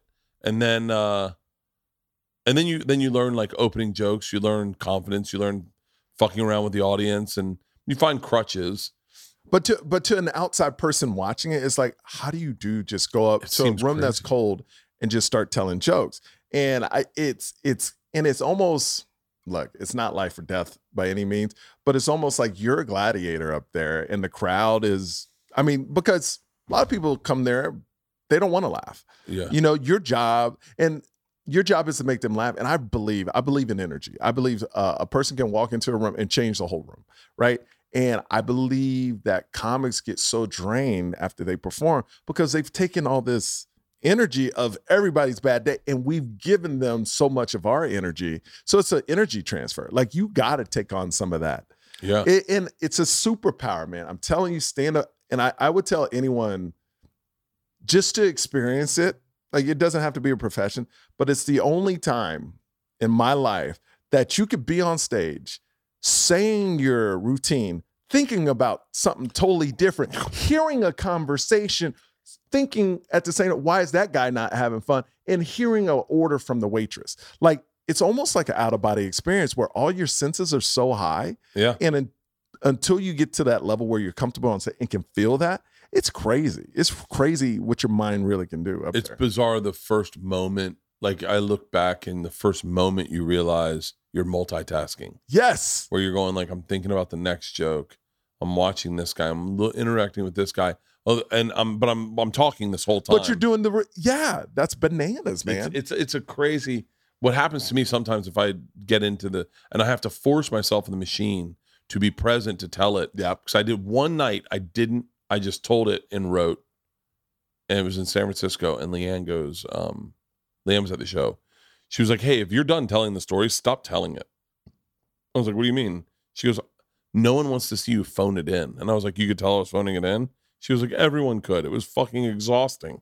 I don't know what was worst, watching you tell the story or wow. Seeing the look on your face as you told the story. And I was like, oh. So I have to force myself sometimes to be present in the story to make sure that it doesn't look like I'm phoning it in. Because I really genuinely feel like when I start it and people go crazy, I know that they've brought people that have never heard it. Yeah. So I know that is, the crazy thing is now I wish you could do a tour. I mean, I wish you could, but I probably would be very tired of it very quickly, of just your old hits, like, and just go, hey, I'm just not writing for a little while. But the thing the only thing that interests me is writing.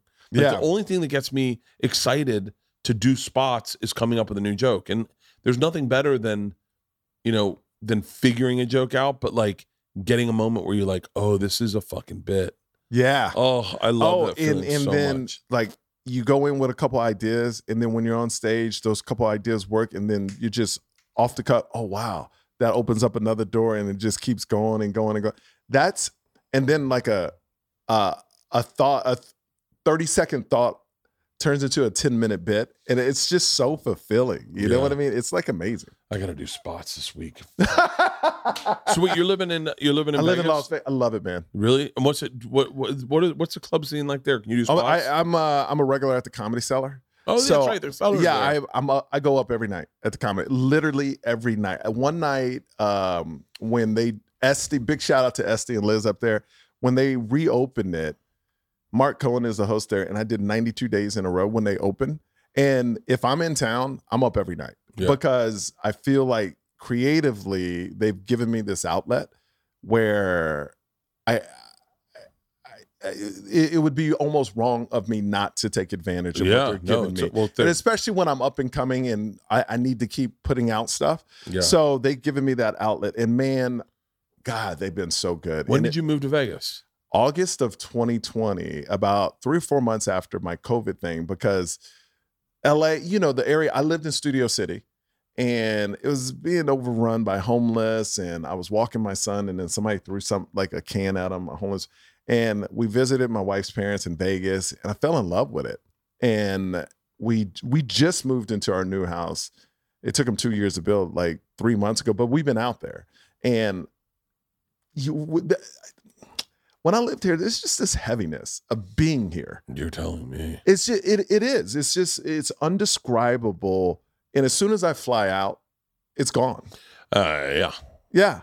And in Vegas, I've gotten booked on more things and have grown as a comic, as an actor in Vegas than I've done all my years here. Because I just feel like I don't know. I feel like you're appreciated in Vegas.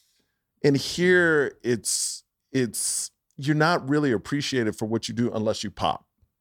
You know what I mean? Yeah, Like, because everybody's trying to pop. And I tell everybody, people are like, how is it? Because, Vegas is a 50-50 state. So they have their thoughts about California. But they go, how is it living there? I go, for the industry, it's like if everybody works at McDonald's and everybody wants to be the manager. So everybody talks shit about the fryers. Oh, I'm working the register today. I'm working this. Oh, how'd you get on fries? Yeah. What casting did you, So it's that all day long.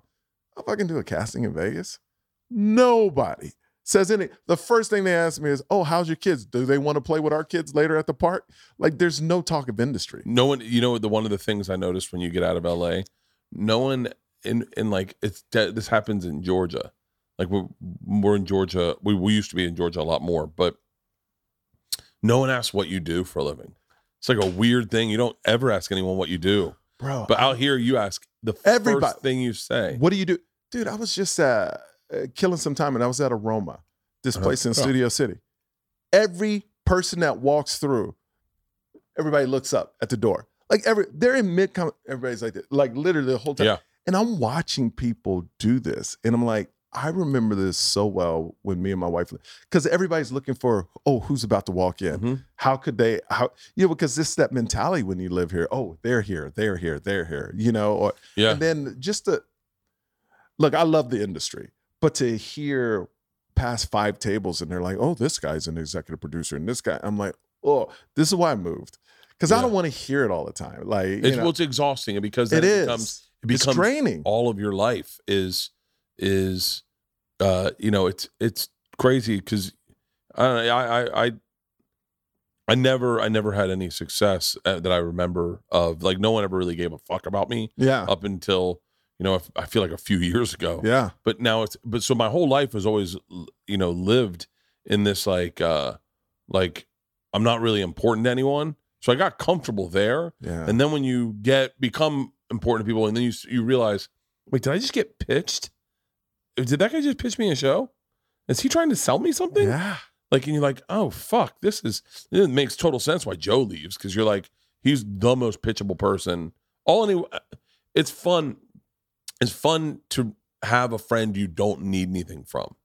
It's great. Like, I remember at a time I remember saying I had like a special coming out or something on Showtime, and I was like, and I didn't call Joe because I made the decision to not. I was like, I want him to be a friend, and I'm not going to ask him for anything. Yeah, like I don't ask Tom for anything. I don't ask anyone for anything. Like I'll hit you up if I'm in your town and I know we can pod. I'll hit you up, but I'm not like with Joe. It was very specific, and I remember he called me. And Joe was Joe at this time? No. I mean, he was doing it. He was doing it in his. He wasn't in his compound. He wasn't in his compound, but he was in the place before his compound. Gotcha. Okay. And not in his house. Okay. And I was like, I know Joe can help with the numbers, but more importantly, I was like, I'm not going to ask him. And I remember him hitting me up and being like, hey man, don't you have a special coming out? And I was like, yeah. He was like, well, come on the pod. Let's promote it. And I was like, okay. And I remember going like, dude, that felt so good that I didn't call him. Like, I got to go, I'm just, and then we ended up doing the End of the World podcast and then doing his podcast the next day. Uh-huh. But isn't it weird now? Like, I would imagine in your case, if you have something coming out now, every podcast wants you. And it must be interesting to go from that to, like, well, people don't really want me, blah, blah, blah, blah. And now, like, everybody wants you. That must be it over the last, like, 3-4 years. I'll tell you what, it's gotten... Is that weird feeling, or is it something... I mean, of course you don't sit around and think about it, but it must be a weird dynamic. No? I don't know. I might be a little out of touch. Like, I'll tell you what was like the Barstool guys, like KFC Radio and Big Cat, like those two entities were like things I knew of that were on my radar that when I could come out and they'd be like, hey, if you're out in town, let's do a pod. That was like a big deal for me, and I understand that, like, I understand I've been on Joe's podcast is bigger, I get that, but there was like because I liked those guys. Yeah, I that's one really thing you like. wanted. Yeah. Like I liked those two shows. Pardon My Take and KFC Radio. Like I liked those shows, so that was a big one. And then like I'm still like there's a really great podcast called Are You Garbage, and I heard about that. And I reached out to them and I was like, hey man, I'm going to be in LA, in New York. Would it be cool if I did your podcast? And they were like, their reaction was like, are you fucking crazy? And I was like, uh-oh. They're like, of course you can do our podcast. And I was like, okay, cool. Because I love getting into a podcast. I love listening to a podcast and being like, oh, this is a badass podcast. I wonder if I could do it. I wonder if they'd let me on. Yeah. But I remember so much not getting radio, like going in and not getting radio. No one wanted me on their radio shows. And so, but podcasting was always like, because I was on Rogan, I think it was always like, it opened the door a little bit. Yeah, because but I wonder if there's like a podcast. Like I wanted there's this guy, I forget his name, but I wanted him to. So this is the only one that was kind of bummed me out. I won't say his name because I don't want to. Yeah. I don't want to get back to him. There's this show about like business, about how I made the business. It's really fucking good. And I forget the guy. I would say the guy's name because it doesn't matter really, but does a really good interview. And I was winning this award from Variety, and they said we need someone to interview you. And this before I knew it could be anyone. I thought it had to be like a legit guy. So I reached out to this guy who's his podcast. By the way, my podcast is bigger than his podcast. Yeah. And I've done way bigger things than that podcast. But I was a fan of the podcast, and I thought it would be a cool fit. And I was reached out, and he was like, "Yeah, $25,000." And I was like, "Wait, what?" Oh, wow. And I was like, "Okay, never mind. Hard pass." Yeah. I was like, "You're not. No one's giving you $25,000 to interview them on the stage of the Improv. I'm so sorry." And I was like, "Now I can't listen to your podcast anymore because I realized you don't know anything about business." Now I hate you. Yeah, I was like, "Wow, you're a fucking idiot." He had all these great interviews, and now I can't take any of them for real because he doesn't know how to run his business. Yeah. It's like, how about this? How about this? For free. How about that? How about for free? And so, like, I've done so, like, it's fucking mind blowing that would be his price. Yeah. Because I thought it would be fucking cool. Like, Mark Maron interviewed Terry Gross, and it was fucking awesome. So I thought it'd be a cool moment like that. So I was like thinking NPR. No. And then I had my buddy Cowhead do it, and Mike Calta, and it was a fucking awesome interview. And I was like, yeah, what am I talking about? I'm friends with the best interviewers in the fucking world. Like, why would I reach out to this guy on NPR? Because the NPR moniker. I don't know. I wish I remembered the guy's fucking. I love you. You're still fired up about it. I thought it was like such a cool thing. No, you were trying to make a moment. Yeah, and I was like, oh, that'd be cool. I bet no one knows of his podcast, and I listen to it, and I'll bring him up, and it's gonna be all industry people in the room. I'm winning an award from Variety, and his whole thing is, how did you build your empire or whatever? How did you build your? And the whole award I won was for the drive-in tour. Yeah. So I thought it'd be a cool interview, good opportunity for him. He's like $25,000. I was like, bitch. That's ridiculous, man. But see, those, but that's, I don't know if he's from LA, but that's the whole mentality of you need me. Dude, you can't reach out to somebody without them feeling super entitled out there. There was a guy there. I've had so many shitty interactions with people. It's funny. I think in a weird way, I was worse about. I would have left LA before.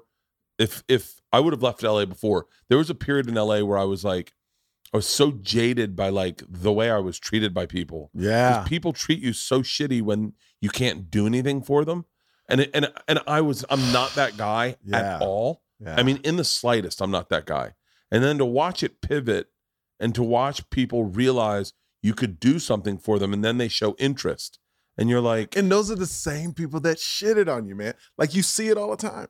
You see it all the time. And that's another reason I got. It's just, look, I remember when Rogan said he was leaving and all these people said they were leaving. And I was like, oh, y'all just don't get it. You know, I mean, you get it, but hey, whatever, good for you. Man, this place is amazing. Like, I was all pro this place. Yeah.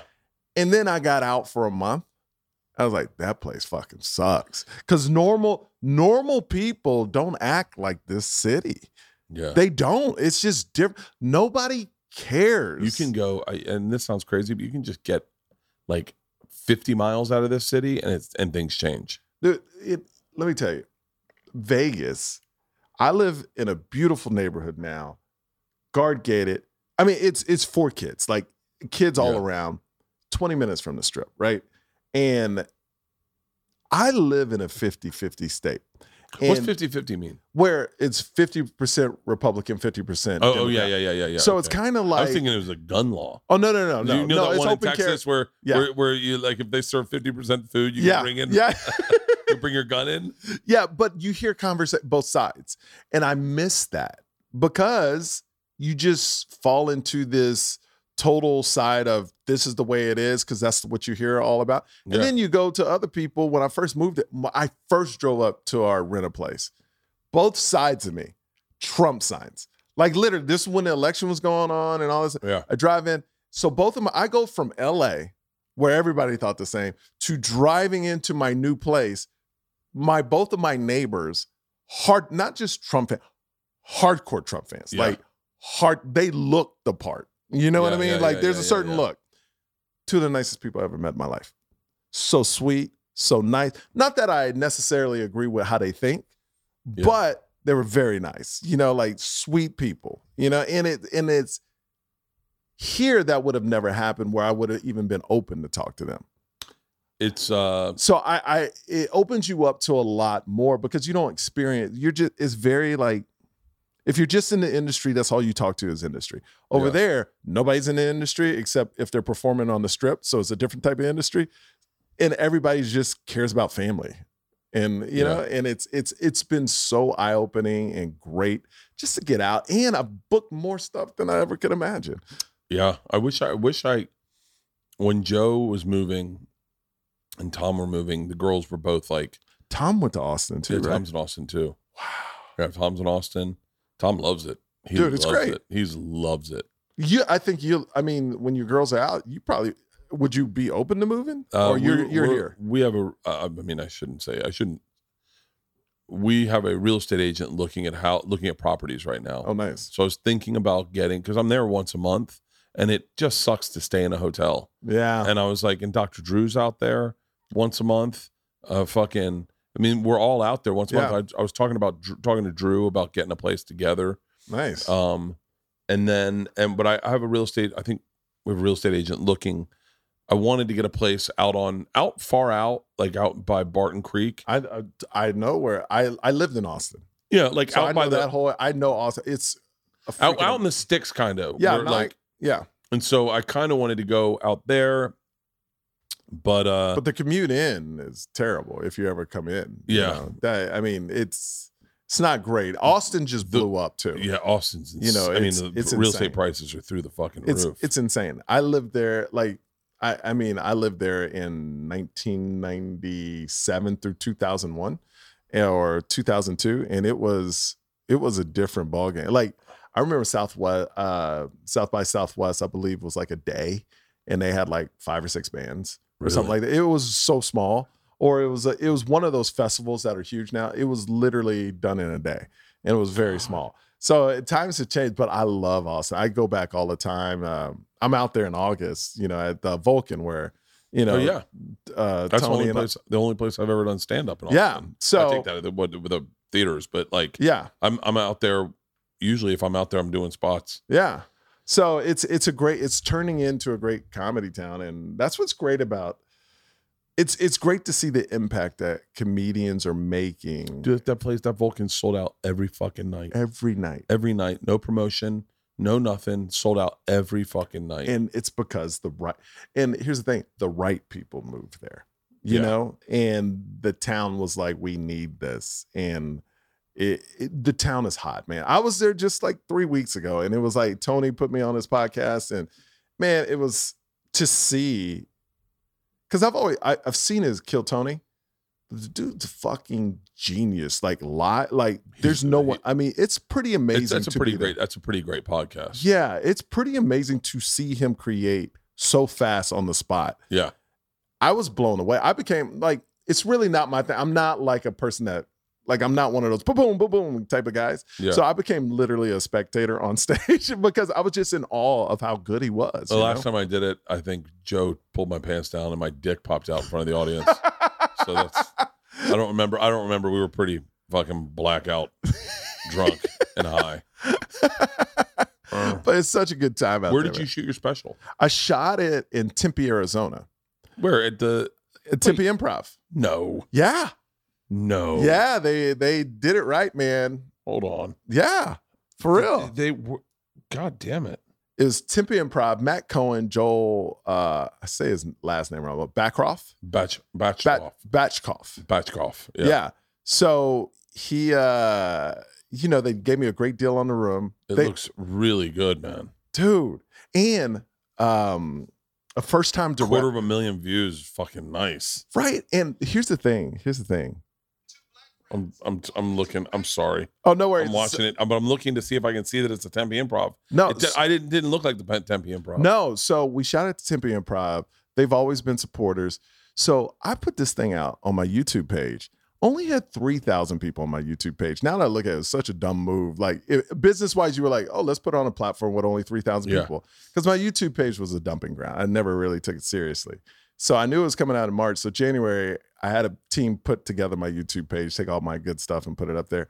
And now 2 months later, over 200,000 views, and my YouTube page is over 90,000 subscribers. Wow, that's fucking So it went huge. up 88,000 subscribers in 2 months. That's the fucking move. And now I'm seeing everything. Like the clips have like 10 million views a piece. So everything's just rolling. And I'm like, oh, this is a new opportunity. You know how instead of waiting for somebody to give you a break, I made my own break by betting on myself. Yeah. And now YouTube is actually a player in my life where now it's like, I'm like I got to get new content up because now I got this thing that I've never had before and I control everything about it. And the special is getting, the first thing I believe, people go to YouTube to hate, and for the special to get so much love. Yeah. And I got to say, it meant so much to me that you texted me at 5 a.m. and said that because you were the first guy I look up to that said, yo, this is great. And that meant so much. And that's when I knew I had something special after that. So it's really impressive, man. The whole, what's fascinating to me is that YouTube's like a legit player in where people can release specials. Yeah, now. Yeah. And it's fascinating because I remember the conversation when I right before I did Secret Time, going, well, I got the material, let's shoot it and release it. And we shot it in Denver, and I was going to release it, and I was going to put it on YouTube, but I was going to chop it up and put it out, incrementally. Yep. And then Netflix came through, and they're like, hey, we want to do a special. And I was like, oh, okay. And you take that every day. But that's really fascinating. I wonder what Louis would have gotten if he had put it on YouTube. Oh, man. 20, 30 million views, maybe even more, 100. He won a Grammy for it. Yeah. It probably would have been 30 million because people will hate watch it and to find things they can complain about. And then other people will just love Louis, and just watch the hell out of it. So I'm interested to see if a you, a Rogan, a Tom one day did a deal with YouTube. Because I think YouTube has to get in this business because they have all the success of comics putting their stuff up there. Well, they're going to edit it. They're gonna police what you say. It's a YouTube? problem. Yeah. Well, if you look at they would have never released Chappelle's special. Yeah, that's true. It's they would have said it's transphobic, and yeah. So that's the only problem is that but what's the difference between YouTube and Netflix though? They're money. both. You guys will make money off your specials. Oh yeah. They would demonetize Chappelle's immediately because it's transphobic. Okay, I got you. And so it's called hate speech. They block it. They tear it down. YouTube's pretty. They kind of have to because you're talking about because anybody can watch it and you don't have to pay for it. You're not paying for it. Yeah, right? but more importantly, they get so much content that if they didn't police it somehow, I'm guessing. I think they over police it. I got a strike on me because. A strike on me because I had a video of Isla twerking when she was 8. And I guess some pervert it triggered them, and they were like, hey, told me like this is pornographic. It's my daughter in a bathing suit twerking, and we're laughing at her trying to twerk. And it turned some pervert on, and they pulled it down and gave me a strike on my account, and they're like, no more of this content. Yeah, you know what? I think they get lost in their policing because it's in a weird way, they just have to have rules that they follow, or they'll be doing it forever. It's true. Now that you say that, plus Netflix you have to pay for. Yeah. So it's kind of like you're paying into, I can see anything I want, any content I want. Oh, yeah. Where YouTube, since it's free, it's a search engine. Yeah. So anybody the whole thing is the special just needs to bring people to your shows. That's all you need. And that's what I learned is like so many people react to YouTube specials. At the Comedy Cellar, I'm up there every day. I get so many people come in. I saw your special. Yeah. On the road, I've already seen ticket sales go up. And I feel I haven't even gone on the big podcast yet, my friend's podcast. Like, so I feel like there's so much potential and it's going to continue to grow because, I got other projects coming out that I can redirect and promote the special. Well, it's all about having enough content out there so that when something really big happens for you, everyone can find all the other stuff you've done that's good. Yes. And that's and make sure the good stuff overwhelms the bad stuff. 100%. And so I think it's nothing but great. So especially seeing comics put out material, putting out specials, I'm all for it, man. I think it's fucking awesome. Well, like the dream is, of course, one day to be on Netflix because there's no power. Like people will watch this is how strong Netflix is. People that I know have seen my YouTube special said, man, your Netflix special was awesome. Yeah. They thought, even though they watched it on YouTube, they saw it on Netflix. That's how strong their brand is in the stand-up world. Oh, dude, that's all the people know is Netflix. Netflix for stand-up. Yeah. So, it's a thing where the reason why I made it 30 minutes, I want to put out a new 30 minutes every year because now it's about clips, it's about content. So I'm trying to, and also if Hollywood's not going to give me my own sitcom, I'm going to give you 30 minutes of my life every year so you can follow my story. And what's going to happen is this business model is going to keep trickling down. Mm-hmm. So it starts with specials. They're very easy to shoot, meaning it's one area, all the material's there.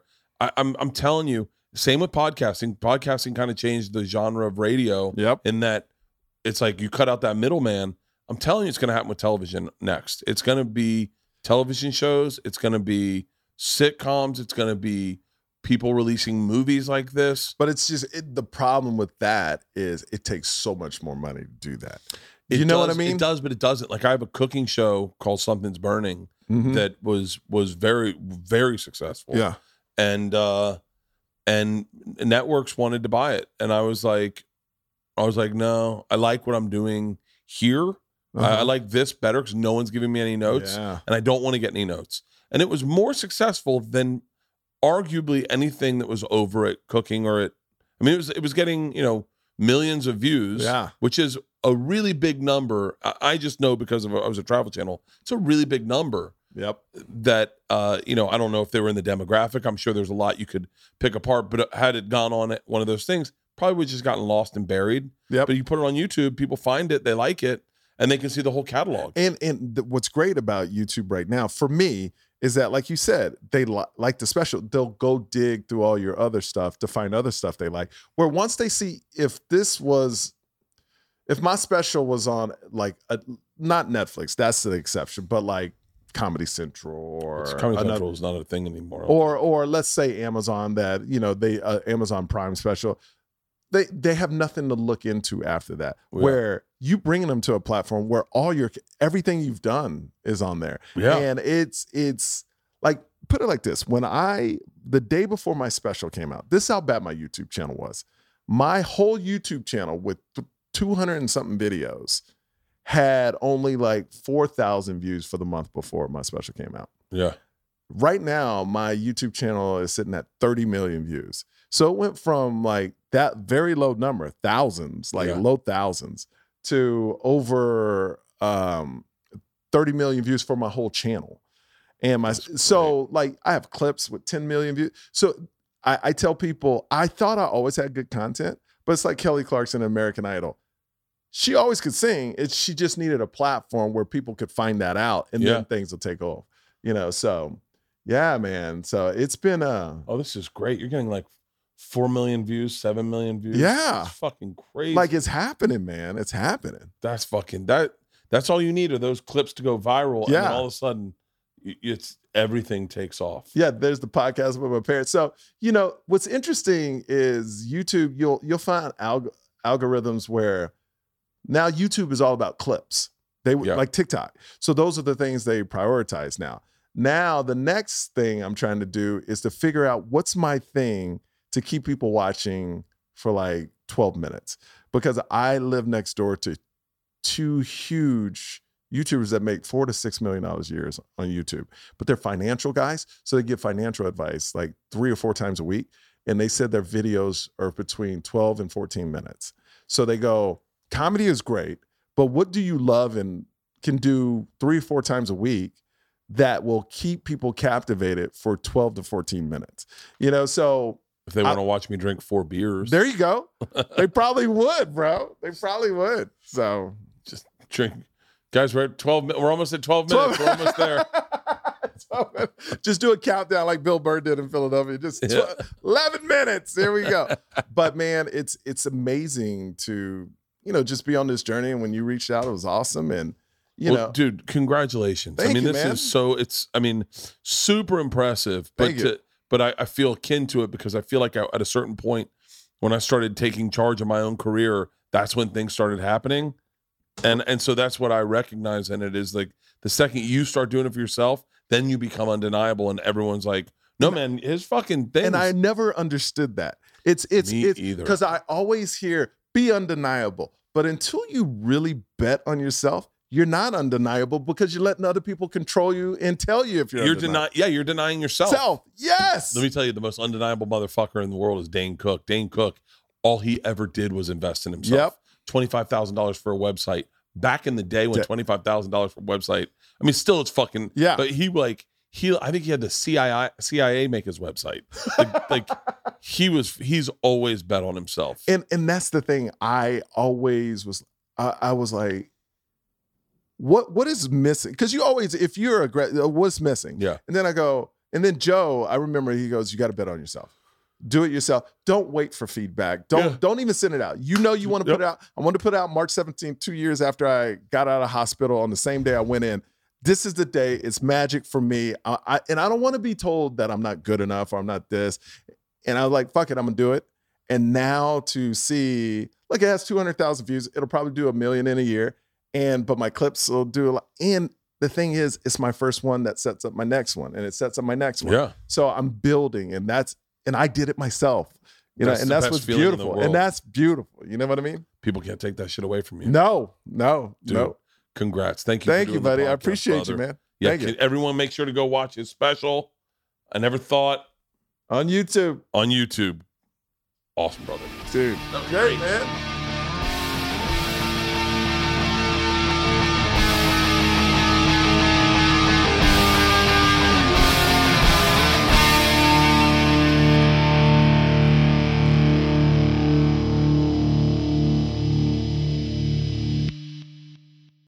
This episode was brought to you by The Machine.